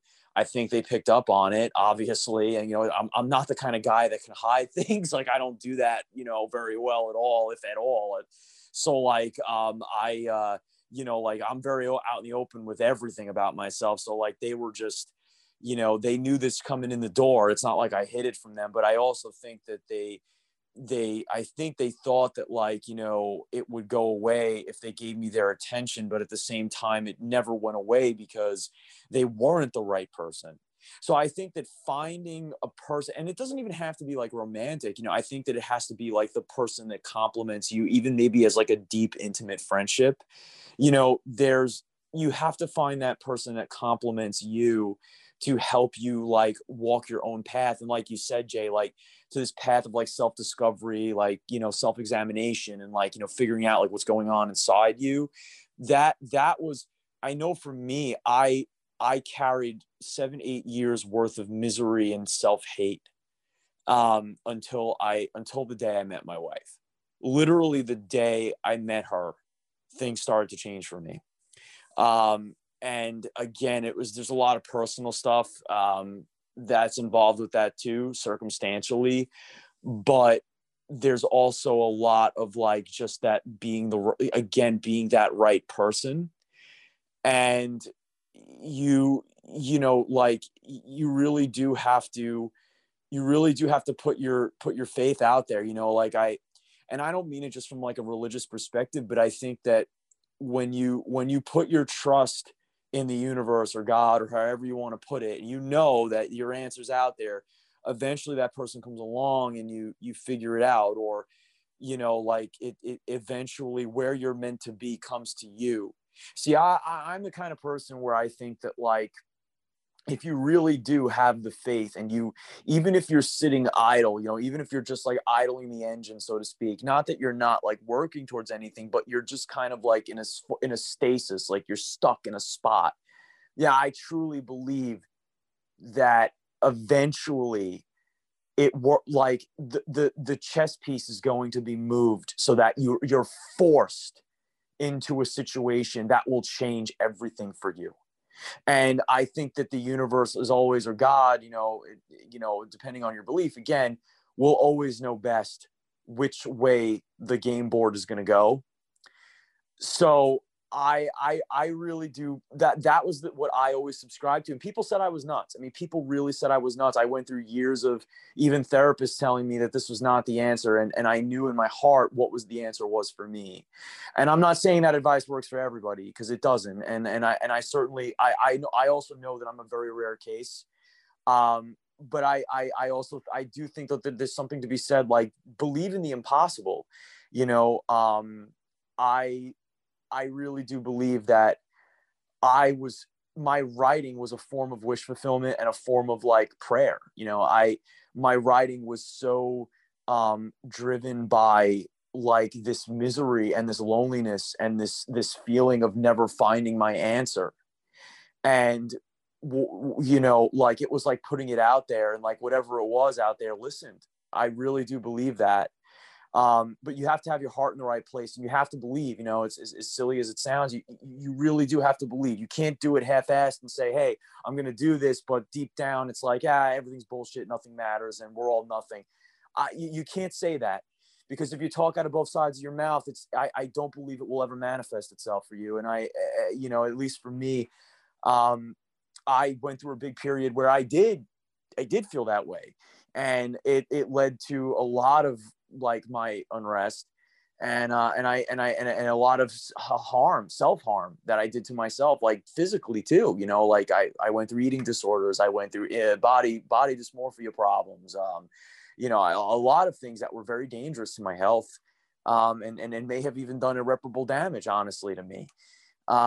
So it's, you know, you have to love yourself enough to trust that whatever created you loves you enough that you're here, you know, and that you're doing the right thing. You have to put the love you're looking for, you have to put back out there into the universe. It's like the Beatles said, you know, it's like, you know, and in the end, the love we take is equal to the love we make. I mean, it's the truth. I really do believe that. And, you know, at least for me, like hearing, you know, when the Wooty writers, you know, when they write, you know, like I'm realizing like there's so much, I think that like people get so emotional and there's so much positivity going around because I feel like we're enabling that in each other and we're bolstering that for each other. And that's really special. You know, I feel like you need that community to help you. It's very rare to find in your day-to-day life. I mean, hell, I didn't friggin' have it. I didn't have people in my day-to-day life who bolstered me like that. Even the people who loved me most were not capable of it. Not that they were bad, not that they were wrong. They were just not capable of seeing it. You know, maybe you need to be an artist. Maybe you need to be a little crazy. Maybe you need to be a little, you know, off kilter to be able to see, like, you know, I always say, like, you know, to be a poet, you got to be a little broken, if not very broken, but that's the beauty of it. And like, in order to, you know, sometimes people are not going to just see it that way. You need to have a little bit of crazy, you know, to dare to dream. You have to. So, I mean, but the only danger to all this for me is that the counterpoint is that once you find what you're looking for, you're going to go down other avenues of like, where do I draw from next? Because like, once you find that fulfillment, you have to find other areas of inspiration. And sometimes that's not so easy. I know for me, it's not that easy. And I can still write about all the trauma I went through, but I'm at the point where now I need to talk about the new traumas that I'm experiencing. And I don't think I've quite defined those yet in my mind. I think I'm still exploring what those really are and what those look like. And like Kay says, you know, sometimes sitting with that is not what you want to do. It's very difficult. It's very difficult. And I find myself during the day, you know, when I'm alone, if I go to sit with those ideas and I force myself into poetry, sometimes I'll be, you know, driving myself into the ground and I'm repeating myself because I feel like I have not opened up the door yet of my perception to what really is going on behind the scenes that's bothering me. And I know shit's bothering me. I have these dreams at night that are going far back into my past, things that have nothing to do with girls anymore, things that have to do now with friendships and, you know, my family. And so I know that that's the next frontier of my unrest and where I'm going to probably put a lot of my literary efforts. But again, I feel like if your heart's in the right place, you believe you do have the balls. I mean, I have no other way to put it, to actually take that leap of faith and be like, you know what, fuck this. Everybody says I'm wrong. Everybody says I'm nuts. But if I really do try, you know, in my heart, again, I can't emphasize enough, your heart has to be in the right place. You got to have your morals got to be in the right place. You can't be doing this from a selfish angle. If you know you're out there, you just don't want people to feel how horrible you do and you want to lift people up. If that's what you're doing, then whatever it is, God or otherwise, is going to lift you out of the pit. It's going to do it. You just have to trust it. You have to run with that. It's not so easy, but I'm curious what you guys think. So I definitely agree with that. Everything that you said, you know, I agree with it wholeheartedly. I feel like with me, though, the way that I am, the way that my mind works, I am my biggest threat and my biggest enemy. And I say that because my mind is very, very analytical. Like I will see something and break it down and break it down and break it down and break it down until there's nothing for me to break down. And I think for me, that's my biggest issue because I don't know how to shut that off. So I'm overanalyzing and overthinking things. And I know for me, I do believe in that self manifestation stuff. Speak it into existence and it will come. I I do believe it. Am I at 100% with that? No, and I think that's my problem. Just because like I've been through enough in my life where I can say that the things that I want and the things that I wished for have not come true. And I think that, is kind of just it's I've always had a problem with doubt. And I think that right there is what's causing me to not progress the way that I want to progress. And honestly, I just don't know how to shut that out, how to, silence the doubt that's in my head, because doubt has really made me stationary with a lot of things. And it's made me question things that I know I shouldn't be questioning. And I'm not too sure where it's all coming from, and why it rears its head when it wants to, because it's not like it's always there. It's just it comes and goes, and it comes in these weird times where I feel like I'm taking 10 steps forward, but yet like I've after that I take like 100 steps back, and it just puts me in this weird place. And I don't know, maybe it is something more to do with my faith. Not sure. I know at least growing up, I was somewhat religious, and I had more, I let more of myself rest within my faith. Now it's a little bit of a different story now, and I don't know. Maybe that's just what it is. Maybe that's just that one piece, that one element that I have been missing, that really kind of restructures everything and puts more things into positions that make sense. So I don't know. I have no idea. I want to touch back on what you had said, Jay, about saving other people, because I totally relate to that. I was at a point in my life where I didn't think I was worth saving, but you bet your ass I was going to save every single one of my friends. I was going to put myself out on a line. I was going to go above and beyond to make sure that the friends that I had close knew that they had me, and that I would get them out of whatever circumstance they may find themselves in. And it was really hard, because I realized that, like, back then I was relying on another person to complete me. I was relying on another person to be this person that needed me. And so, yeah, they wouldn't leave, but also I lost more and more of myself as I continued to do this in my relationships, because I was putting, I was giving 110% to them, but when it came to my problems, it didn't matter. And then as I continued, I eventually was the one that needed to be saved. And I thought that my past relationship, he was the man who was going to save me. Like he had saved me from, all these different times. Like he would be the reason why I survived. And looking at it today, like I realized that no one could save me, and I couldn't save anyone else if I didn't find my ass important enough to put myself first and understand that no human being will ever be something that completes me. They will be a partner of mine. They will be friends of mine. They will be my tribe. But never, ever, ever will I solely rely on another human being to be the reason I am saved, or, that I'm okay, because it doesn't work that way.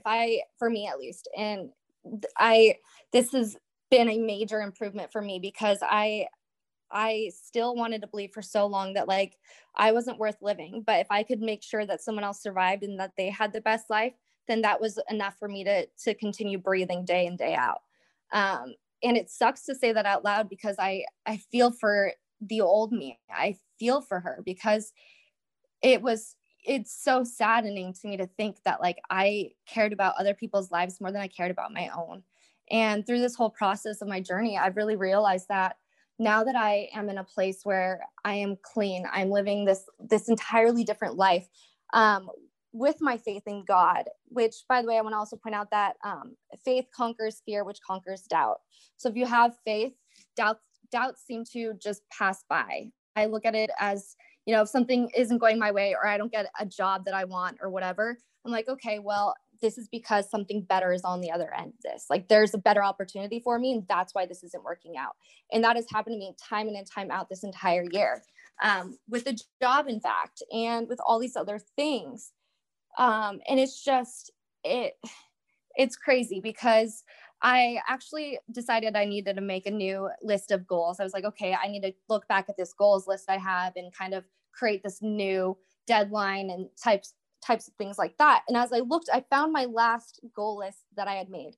I had conquered all of those goals, one of which was quitting cigarettes, which I never thought in a million years I was going to do. And I just one day decided to. I hadn't looked back at this goals list since I made it, and I had all of them accomplished. And I think it's because whenever I have this dream, in my head, I'm very much law of attraction, I'll manifest destiny. Like I do it all. I'll say, you know, I am already a published writer. Like my writing has been published. I'm getting paid to write. And those are the thoughts that I'm currently having. But there's a difference between just saying the thought in your head and believing it. If you can really visualize yourself already in that position where you are published, or, you know, all these different things, or you're in a great relationship, it will happen because the mind is so powerful. It for me, I believe in the universe and I believe in God, and my God resides within me. He is the universe. The universe lies within me because I choose to have the universe be on my side, regardless of the good or the bad, because I see it as an opportunity for something greater to happen. And I don't know if that makes sense, but I just want to touch on that real quick. No, that definitely made sense. It it really does make a lot of sense because like with the things that you said, like I've had similar thoughts. Because I know with me, I've had a few run-ins with near-death experiences, and you know, I've always questioned to why I'm still here. You know, because you know, I've heard stories of people who were in similar situations with like mines, and they didn't make it, but I did. So I don't know if it's more like survivor's guilt or you know whatever it is, but there's just something in me that's just like nonstop, just creating this doubt and this doubt, and it's really, and what sucks about it is like it's really impacted my relationships, not just boyfriend girlfriend, but just in general, like my relationships with people. Like it it's weird because I'm like, it's like a weird dynamic because like yes, I have these abandonment issues, and you know I don't want, you know, I do my best to keep people around, but then again, at some point, once I feel like I've gotten to that point where, you know, I start feeling good, like this is it for me, I start then to regress and build all these type of walls and barriers and keep people out. And I don't know, it's just like this weird vicious cycle, and I'm been trying to figure out exactly how to stop it, because like I want to be able to just feel free and have nothing hold me back. And I don't know, maybe, I mean, like I said, maybe it's just I need to find a deeper reason to believe. Just because like it's the way that my foundation is right now, there's a lot of structural damage to it. And I want to repair that, so that way whatever I do build upon, or whatever I continue to build upon, like it's sound, because I don't want any more cracks within my foundation. Like I want to be able to just grow the way that I feel like I need to grow. Yeah. So Jay, from the time that I've known you, I feel like we are very similar. And correct me if I'm wrong, obviously, but I know for me, when I feel like I am accomplishing everything and anything, my writing is just on top of its game. I feel really great. I feel really, really good. And then there'll be the next day where something bad happens and I'm at the lowest of lows, just tearing my insides out.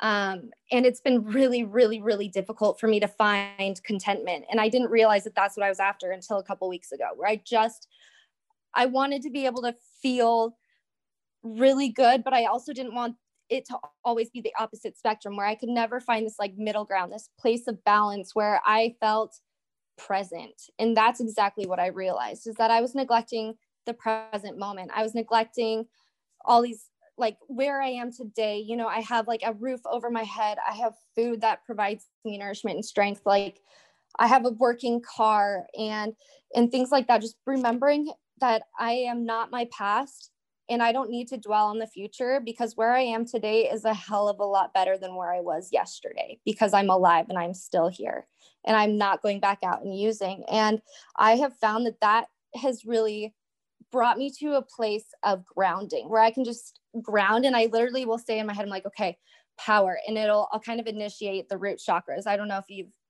heard of chakras, but it's basically just like your hips in that area, like where you would, the tail end of your back and up. And by doing this, like I can immediately calm any feeling that I have. It's one of the most unreal feelings I never thought I could find, but it brings me to this like state of mind and the state of being where I can breathe, I can take a deep breath, and I can just really grasp that I am human and days aren't going to be perfect. I'm not going to be super motivated every day. I'm not going to be super depressed every day. And some days there'll be days where I don't have a strong feeling either way. And I'm learning to love that because it's calming. It's not my usual. And I used to fear it and I used to resist it. And I do all these different things to try and trick my mind and being like, okay, like we got to do something, like what's going on? Like, this isn't normal. You don't just sit here and like twiddle your thumbs. Like, this is not me. And I hated it because I thought I was numbing myself. I honestly thought that this was some type of coping mechanism that I had where it would be numbing if I didn't feel anything or, feel really great or feel really bad. Like if I just felt nothing, that was numbing to me. And that scared me up until a month ago, because I thought I was numbing my emotions. And then I realized that like, it's not numbing. Some days are just going to be days where I don't feel an emotion and it's not heightened. Some days I'm just going to sit there and stare at my computer screen because that's kind of learning to live in the present moment. And I've really had to test these waters with myself of just being like, okay, I literally have been staring at a screen for an hour now and I haven't gotten anything done. But then it's like, okay, but I look back on all the accomplishments that I've made this year. I look back at, the projects I'm working on. I'm like, okay, well, if I'm not feeling motivated today, I'll wake up tomorrow and I'll have this attitude of, okay, like, let's get creative, let's get going. And that's been really helpful for me. Yeah, one thing that I've already known this, but I'm still trying to like keep it as a reinforcement in my mind is that I can't save everybody. And I feel like, like I said, I've had a lot of near death experiences, and I've always believed that's the reason why I'm here is, like I said, to save somebody else. And now I'm starting to realize that it's not who I need to be saving, but what.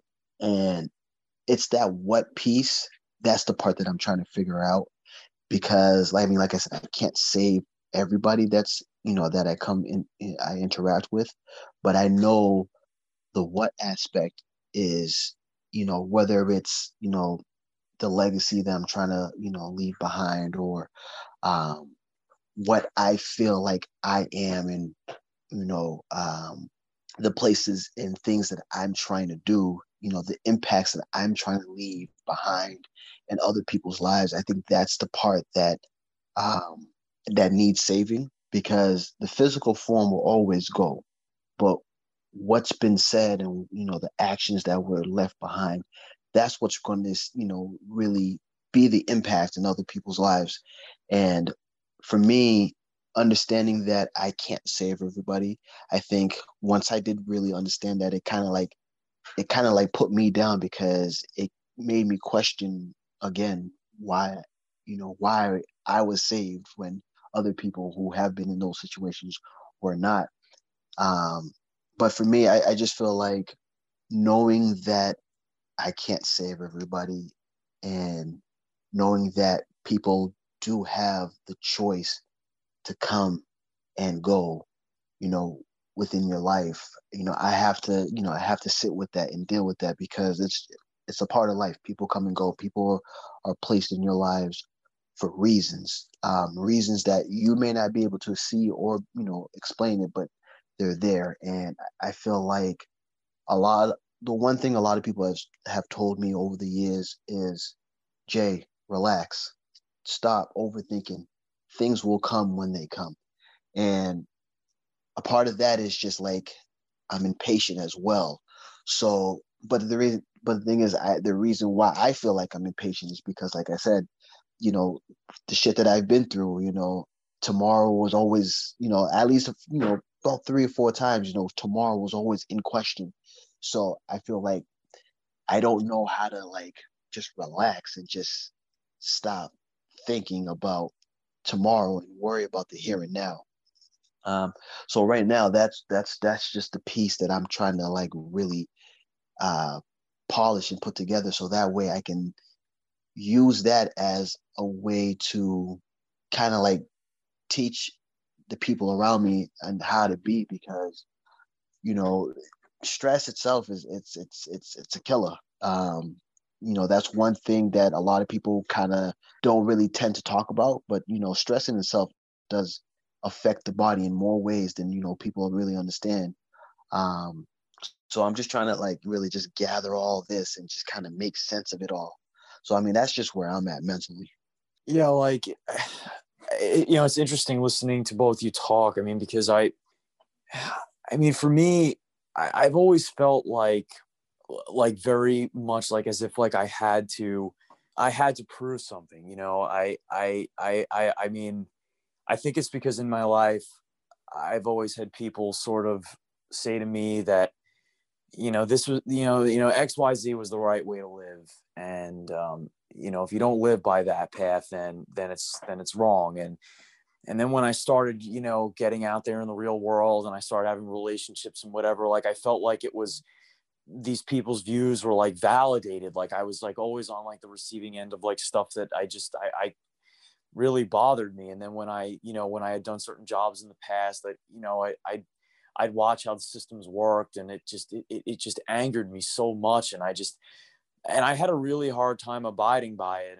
And I feel like a lot of my issues come from the fact that I have a really hard time coping with the fact that the world is just horrible. Look, the world is, I feel like this is like a relatively new frontier for me, because I feel like I don't want to say I've ran from it, but I think that I've ignored it in the past, in the sense that I'm always like, well, it's just that, like people are not, putting their heart in the right place, or people are, they don't have enough faith. They don't have, they're misguided, whatever. But then I feel like the last year has proven to me that maybe it's a little bit more complex, if not darker than that. And I mean, I'm having a really hard time facing it. And, it's brought up a lot of questions to me as like, as far as like my identity as like a person, not just as a writer. And, it's like, it's funny because like what I said before, about like when I found, Danielle, like I did feel like very like fulfilled. But it's also that, kind of like what Kay was saying, it's not that the person fulfills you. It's that it fits a sort of a puzzle piece, but the journey's never over. I mean, the journey to self-actualization and to finding answers and to seeking like, you know, finding that true contentment is never over. Even if we come really, razor thin close to it's never over. I just think it's the nature of the human condition. It's for everyone. It's this way, even the most successful person, and that's one thing for me. It's like, I've had to sit back in my life now and I've had to say, like, how do I define what the boundaries of success really are? Because people have said to me, like throughout my life, like, this is what success is, and I never agreed with it. But yet, why does it torture me? And like, why do I feel like I'm not really validated because I haven't achieved these things? And then I look at what happened in the past year and I say to myself, well, I think it's because, I look at everybody and I'm like, damn, like humanity's pretty fucking dark. It's pretty bad. I mean, I think that I just think that people are just really like, I don't know. I mean, some people say it's the time, some people say it's just the way it is, but I don't know. I almost don't want to believe how dark things have gotten in the things I've seen. And it's certainly made me go into a crisis of faith a little bit. Yes. I mean, that's the hardest thing for me. The harshest element of my experience, my personal demons, is like, how do I confront my own anxieties and my self-hatred and my nihilism when I feel like the world around me keeps reasserting these things and reasserting why I feel that way. And and in the end, there's always like the voice of God in the end, for me. Like, I always find that voice in things that you where you'd least expect it. It's always like, right at that moment where I feel like the axe is going to drop, I always find that silver lining, or even better than that, I find like a miracle looking me in the face and I didn't even realize it. And I think that's why I always talk so highly of my experience as far as, when I met Danielle, because I think it's because that was something that was truly a miracle to me, at least in my perception and my experience of it. And I feel like, it's an expression of faith, a living expression of faith. Like, when it comes through your door. And I don't know, I feel like I've run out of those miracles. Like 2020 has been a year where I feel like everyone in the world ran out of them. And and like, again, like, it goes back to this idea that the people around me who I feel like are not living up to the standards of the morals that I hold myself to, these are the ones who told me that success is defined X, Y, and Z, and that you have to live your life that way. But it makes me really, really frustrated and angry. And I've always had this big thing where it's like, I unfortunately, I've always been like a very binary thinking in some respects, like either you're with us or against us kind of thing. And I feel like for me, it's like either you're part of the resistance or you're part of the empire, like it's just the way it is.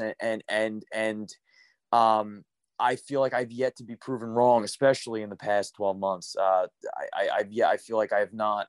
I feel like the gray area is very, very hard to find. And prior to all this, for myself, I felt like occupying that gray area was one of the most important things you can do, because you're able to see a multitude of perspectives. And I know that this is just 2020 talking. I know that, I don't want to believe that like it has jaded me to the point where I'm becoming like the people who I resent. But I do feel like, because of the nature of what we're living and because of the nature of where I feel like where I've personally been and to where I am now, and how I don't see people get better, I see them get worse. It kind of reasserts to me, like, Jesus, like I can't seem to, overcome these boundaries, these emotional boundaries in my head, because the world just keeps pushing these back at me. I had a couple of things happen to me this year where I feel like even my extended family have been on the outs, and it really, it bothers me a lot, and I don't even feel like it was a, who did what wrong kind of a situation. It's just, people took sides, they took stances, and the line got drawn in the sand, and it's like, look, I chose this route, you chose that route, and there's no middle ground here. You can't, unless you're willing to admit that we see things differently, and a lot of people are not willing to admit that, then you're just going to push somebody away. And so for me, I think that's been the story of my life in a lot of ways. I feel like, sometimes maybe it was even self-induced. It's been very hard for me to, like, even when I was dating and things, like I had to be with a very particular type of individual because they had to align with my values. I can't really surround myself with people whose values are so deviate so much from me that, like, it's like, oh, okay, like I can put up with it. I have a very hard time, because then I question, it's like I have to question myself, like, why am I hanging out with this person if they don't believe, if they don't hold the same kind of morals? So I think it's important that we do surround ourselves with people that do share that. But as far as like a personal journey and a personal struggle goes, I still find myself, like, even though I am content in many, many ways now, I find it taking on the questions only get bigger and more difficult. They only get more complicated. It's questions now of, like, existentially, like, about the human race, about, where we're going as a people, you know, our future, you know, the nation, you know, I feel like these are the questions that you can't start to tackle until first you tackle, you know, the more intimate, immediate stuff about yourself. Then you start to tackle these bigger ones. First, you got to find your compass on the more personal things where only you can gauge it. And then you go out there and you look at the bigger ones. And honestly, from where I'm sitting, I don't even know if I want to touch the bigger ones because I'm afraid, you know, and I don't know if this is a good or a bad thing, that it might rock my foundations of my faith. It most certainly has to a certain degree. And I have to find myself like constantly trying to find the good. So I think that's where I've been, you know, in the last year, you know, overcoming some health and personal struggles too, which is a whole other story, you know, similarly related in some ways, but it's, you know, when you don't feel well physically, you know, and then you see the world really not give a shit. And I can assure you that, you know, I know this sounds horrible, but, you know, if you really push the medical system to its limits, I can assure you it's not going to be kind to you.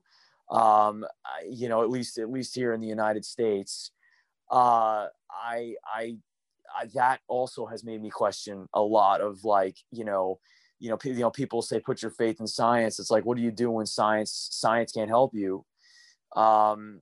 It's very difficult. You know, the answers are not so easy. So, I feel like this year has been defined by science versus religion, you know, brother versus sister, you know,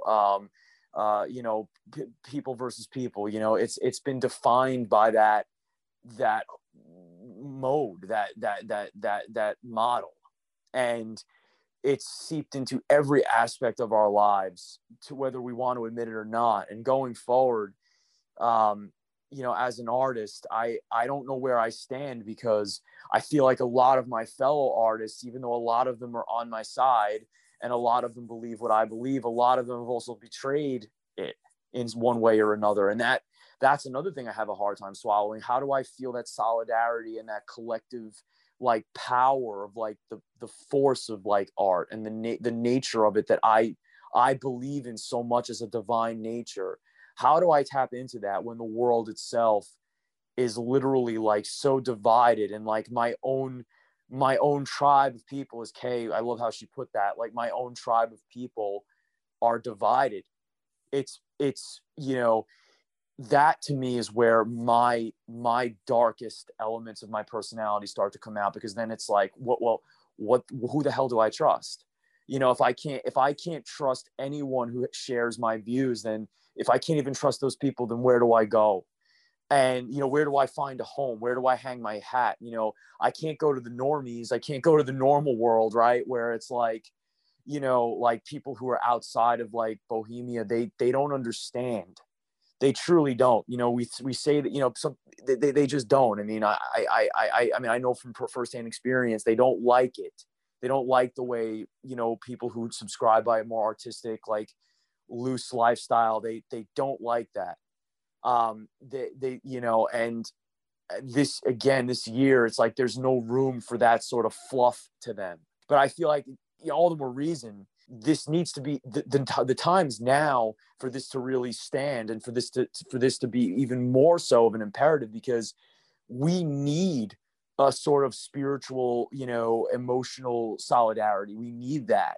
And it's bothering me that I see that throughout the internet, throughout media, I see this huge dividing gap between artists and creators and voices of people, where it's because of their opinions, they're drawing these lines. And I know I'm super guilty of it, but I'm trying lately to find a way to bring more together than to divide. And even when I work with, you know, the podcast, and when I come on here, like to talk to like the other writers, you know, every Wednesday, like my whole mission is to build people up. It's to bring them up. It's to show them the light that I believe exists out there somewhere, the light of God, if you will. I want to show them that, even if I can't even see it in my own life. Because I can assure you, I wake up in the morning and there are fucking moments where it's like, yeah, I just want to collapse and break down. I mean, we all have it, but it's like,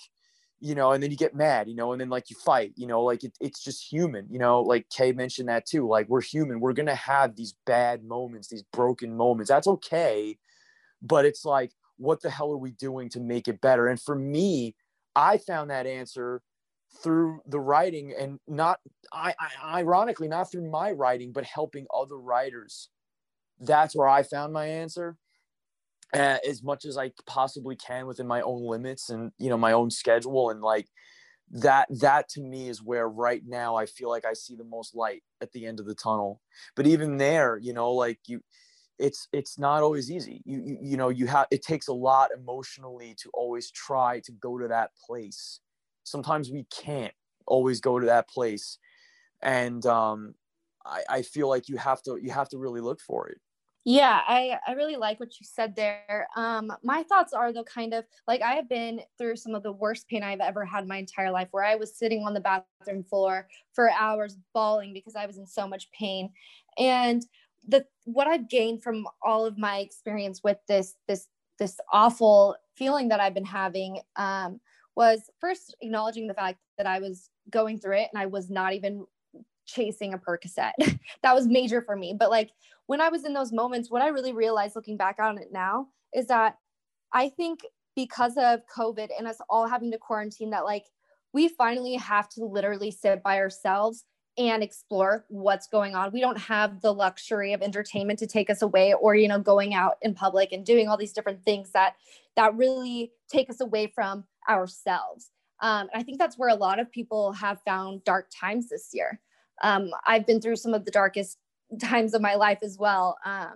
And what I've gained from it is that we as a people have to be able to make the best of any situation with what we're given, with what we have, because it can always be worse.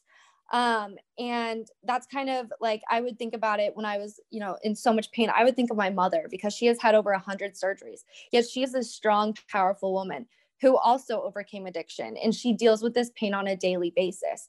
And knowing that mine was only going to last for a few hours or for however long it was, I knew I was going to be able to do it. I had to sit down and I had to think, okay, this could be way worse. Like my car is broken down. Okay, but at least I have a car. And, if you think about it, like when celebrities are talking, they'll say that they have had the most unhappy times, sad, tragic, awful times. And they have all the money in the world and everything that they could dream of, that we all dream of having, yet they're miserable. So I think what this has done is had us all take a step back and kind of be like, okay, I lost my job because of this, or, all these different things. But look now, like we're spending more times with our family than probably we have as a country in so long, because we've had to do it. And I think a lot of people looked at that and were like thinking disgust, oh crap, like I don't have my office to go hide at now, like I've got to be with my family. I've got to see how awesome my wife is at being a mom, because she conquers this on a daily. I just feel like it's really brought us all back down to earth, and really made us look inside and be like, okay, I don't like this part of me, but I need to deal with it and I need to face it head on, because if I don't, because I'm not allowed, I don't have this way of distracting, it'll eat me up inside until I'm gone. And so what can I do now to fix this? And a lot of the times it's, for me, I pick up the phone and I call one of my siblings, and I didn't have a relationship with any of them for years.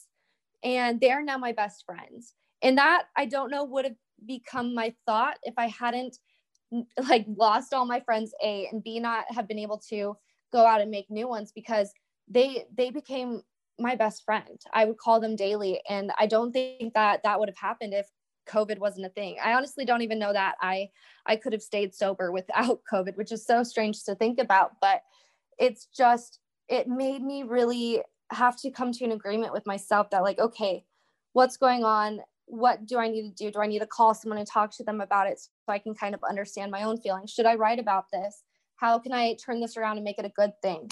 Yes, I'm going through massive amounts of pain, but I am so fucking strong because of it. I've gotten out of it. I'm through it, and I'm facing life as it comes at me head on, with no fear of whatever feeling I might have because of it, because I know that there is something greater in store for me. And that's what really keeps me going, is just relying on my faith, understanding that I have everything I could have ever wanted right here, right now, because I could have nothing. I could not have a family. I could not have a roof over my head. I could be close to an overdose, all these different things. And I think that's kind of how people can progress, not only with gratitude, but with love, like just love for everyone. It's the golden rule: love others like you love yourself. And if we can't even love ourselves, then how are we going to love others? So it's a very back and forth kind of discussion, if that kind of makes sense. No, I definitely get what you're saying, like 110%. But I want to ask you guys a question. Now, one thing that I've always been told in my life is that change is good. Now, I want to ask, do you guys feel like there's a time frame for change to happen? And what I mean by that is, as this, every day brings forth some type of change. But like, is there, like, when do you know when to embrace that change or not? Because, change, it could be real subtle or it can be real, real drastic. But when do you know when it's time to change? For me, I think the moment I realized it was time to change was the moment that I finally decided that I had to save myself. I had to put myself first. And if I didn't do it today, I might not wake up tomorrow. And that's where my change began. I got out of rehab. I relapsed. I was Baker acted. And then 2 days later, I was like, you know what? I'm done. I've lost it all. I've lost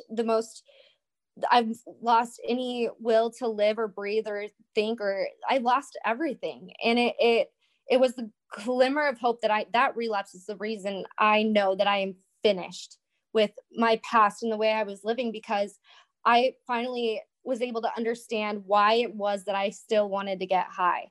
And it was because I had this dream that I would get this last final perfect hit that would just be like, okay, yeah, like I'm good to quit. But I realized that day how powerful my addict mind could be, and that it would control me for the rest of my life if I did not change. And so I think for me, losing my realizing the power of my mind was lost if I went back out and used, made me change. I went only to detox, and I've been clean ever since. And most times I mean, with my track record, I would have to go back to rehab for like the whole 30 days and all of that. But I got to a point where I lost my mind, and I said, okay, I don't really want to, like, I have a heart that beats, but that's basically all I have at this time, So like my brain is fried. My body is frail, and I was like 80 pounds, just sadness. And just like, I was convinced people were poisoning my food. And I think it was a ploy on my own mind so that I would rather get high than eat, like things like that. Like I lost everything. And so it started with my mind. I lost that. So it was like, okay, I understand now that like, that's a power I want to hold on to. So then I changed everything. And then I went through all this unbearable pain. And I was like, okay, like I just got to change my attitude, because clearly sitting and saying how much pain I'm in isn't helping me progress. It's time to change my physical being. I need to drink more water. I need to eat, better meals. I need to cut less sugar out of my diet. And since I've done those things, my health has improved. My pain management, I don't suffer from pain like I did. I had to lose all of my friends. I had to realize that even the friends that I had saved in the past who didn't even have involvement in drugs were not my friend, because I had checked on for years over time and they had not checked on me once. Yet I still felt so strongly connected to them. And I realized that they didn't care about me. And that's when I changed. And I was like, okay, if I'm not going to have friends, that's fine. Like I need to find people who are going to lift me up. And I think it kind of goes to with anything really. Like I had to lose all these different parts of me. And I mean, I could go on about this to finally realize that change was the only option I had. And I had to change everything. Yeah. No, go ahead, Jonathan. Go ahead. No, I was just gonna say, because I am probably gonna have to, head out soon, guys. Unfortunately, but I do want to just say to Kay's point, like, I admire everything that, Kay, like, I don't even know what to say, like, knowing like what you went through, all that. I give you all the credit in the world. I it's unbelievable to me. Like I know like the human person is resilient, but you're like the next level of like resilience, you know, like guys, like the highest compliment I can give you, because it's, you know, I mean, I know like whatever I've experienced is like a fraction, I think, of what you've gone through in the immediate past. And, you know, but like, I also think that that's all the more reason why it's behind you. And like your triumph will, and your victory will be, you know, the most celebrated and sustained throughout the rest of your life, you know. And you know, I mean, and that speaks to the point of change that Jay mentioned. Like for me, I think change is important as much as I hate it. Because some change is good and some change is necessary.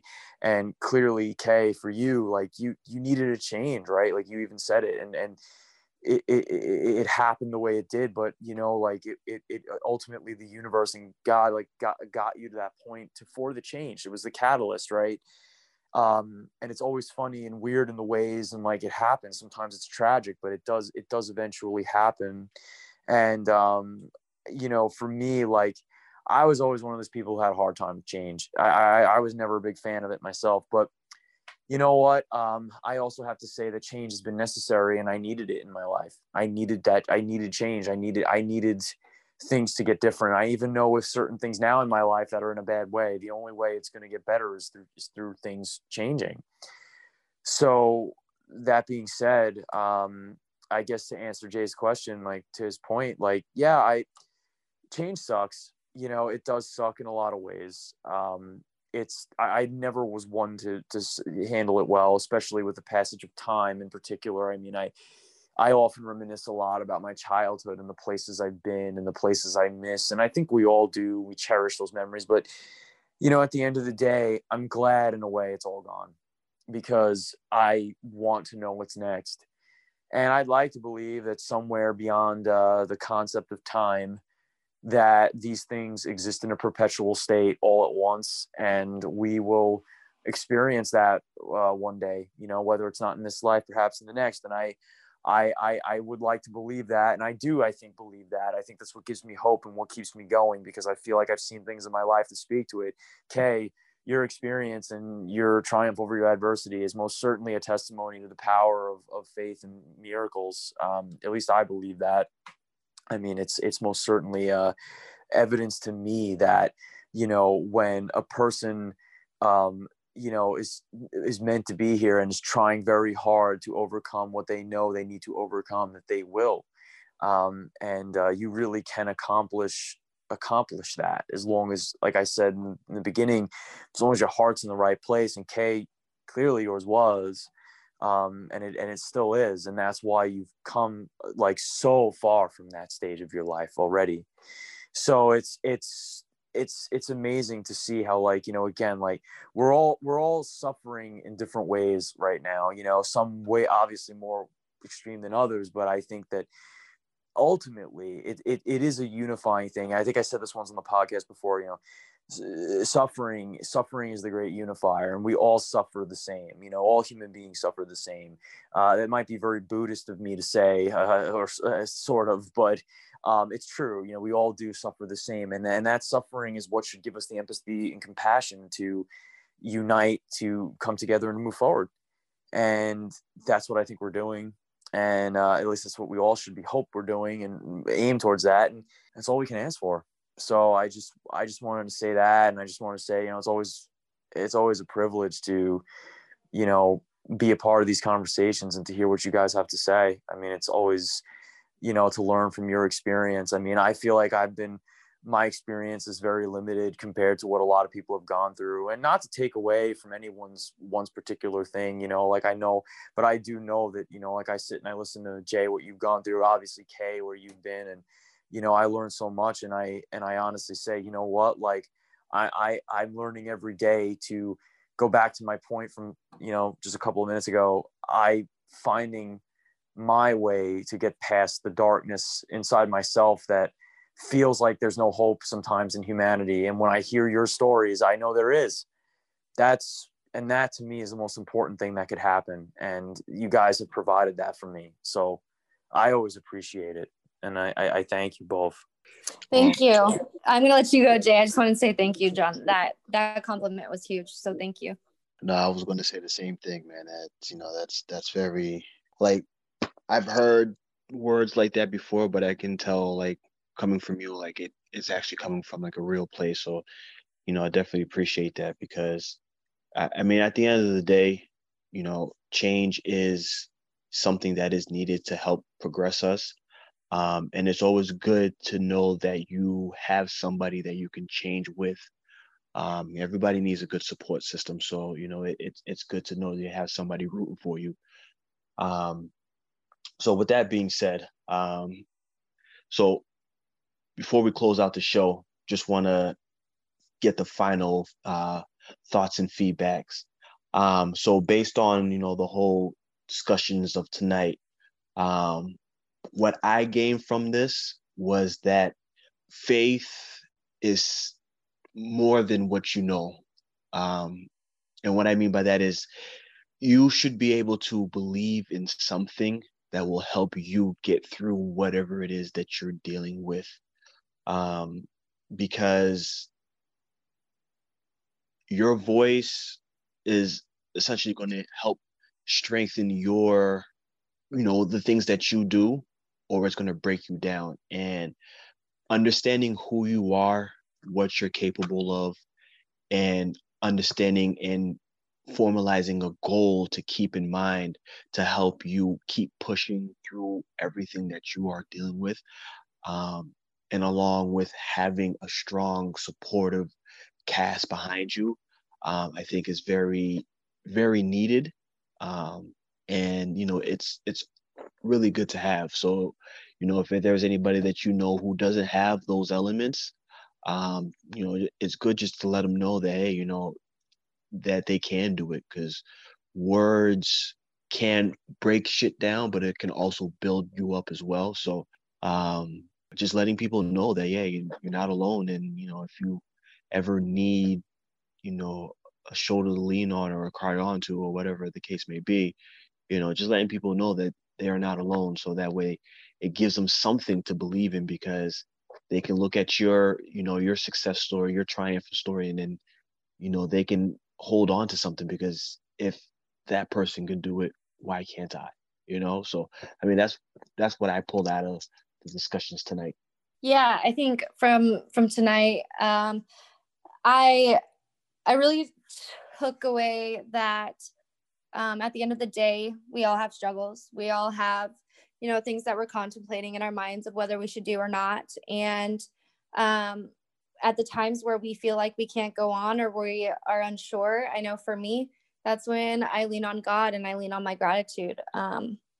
Because if I didn't have those two things, I would continually be in a state of misery.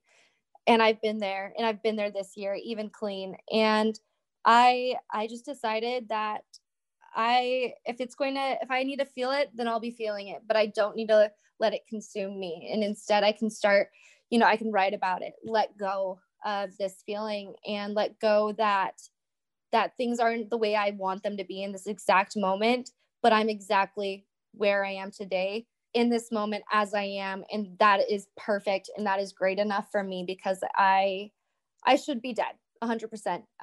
There are way too many times that I know God has personally saved me, and I didn't know it at the time. But I now know that I was worth that. I was worth saving. And I'm glad that I changed everything, because I would have never accepted myself as I am, or loved myself, or even had hope, or all these different elements that I so dearly hold on to today, and hope that anyone who is struggling with making decisions, or misery, or depression, or all these things, be open about it, talk about it, go out, find help, find someone to listen. We all will listen.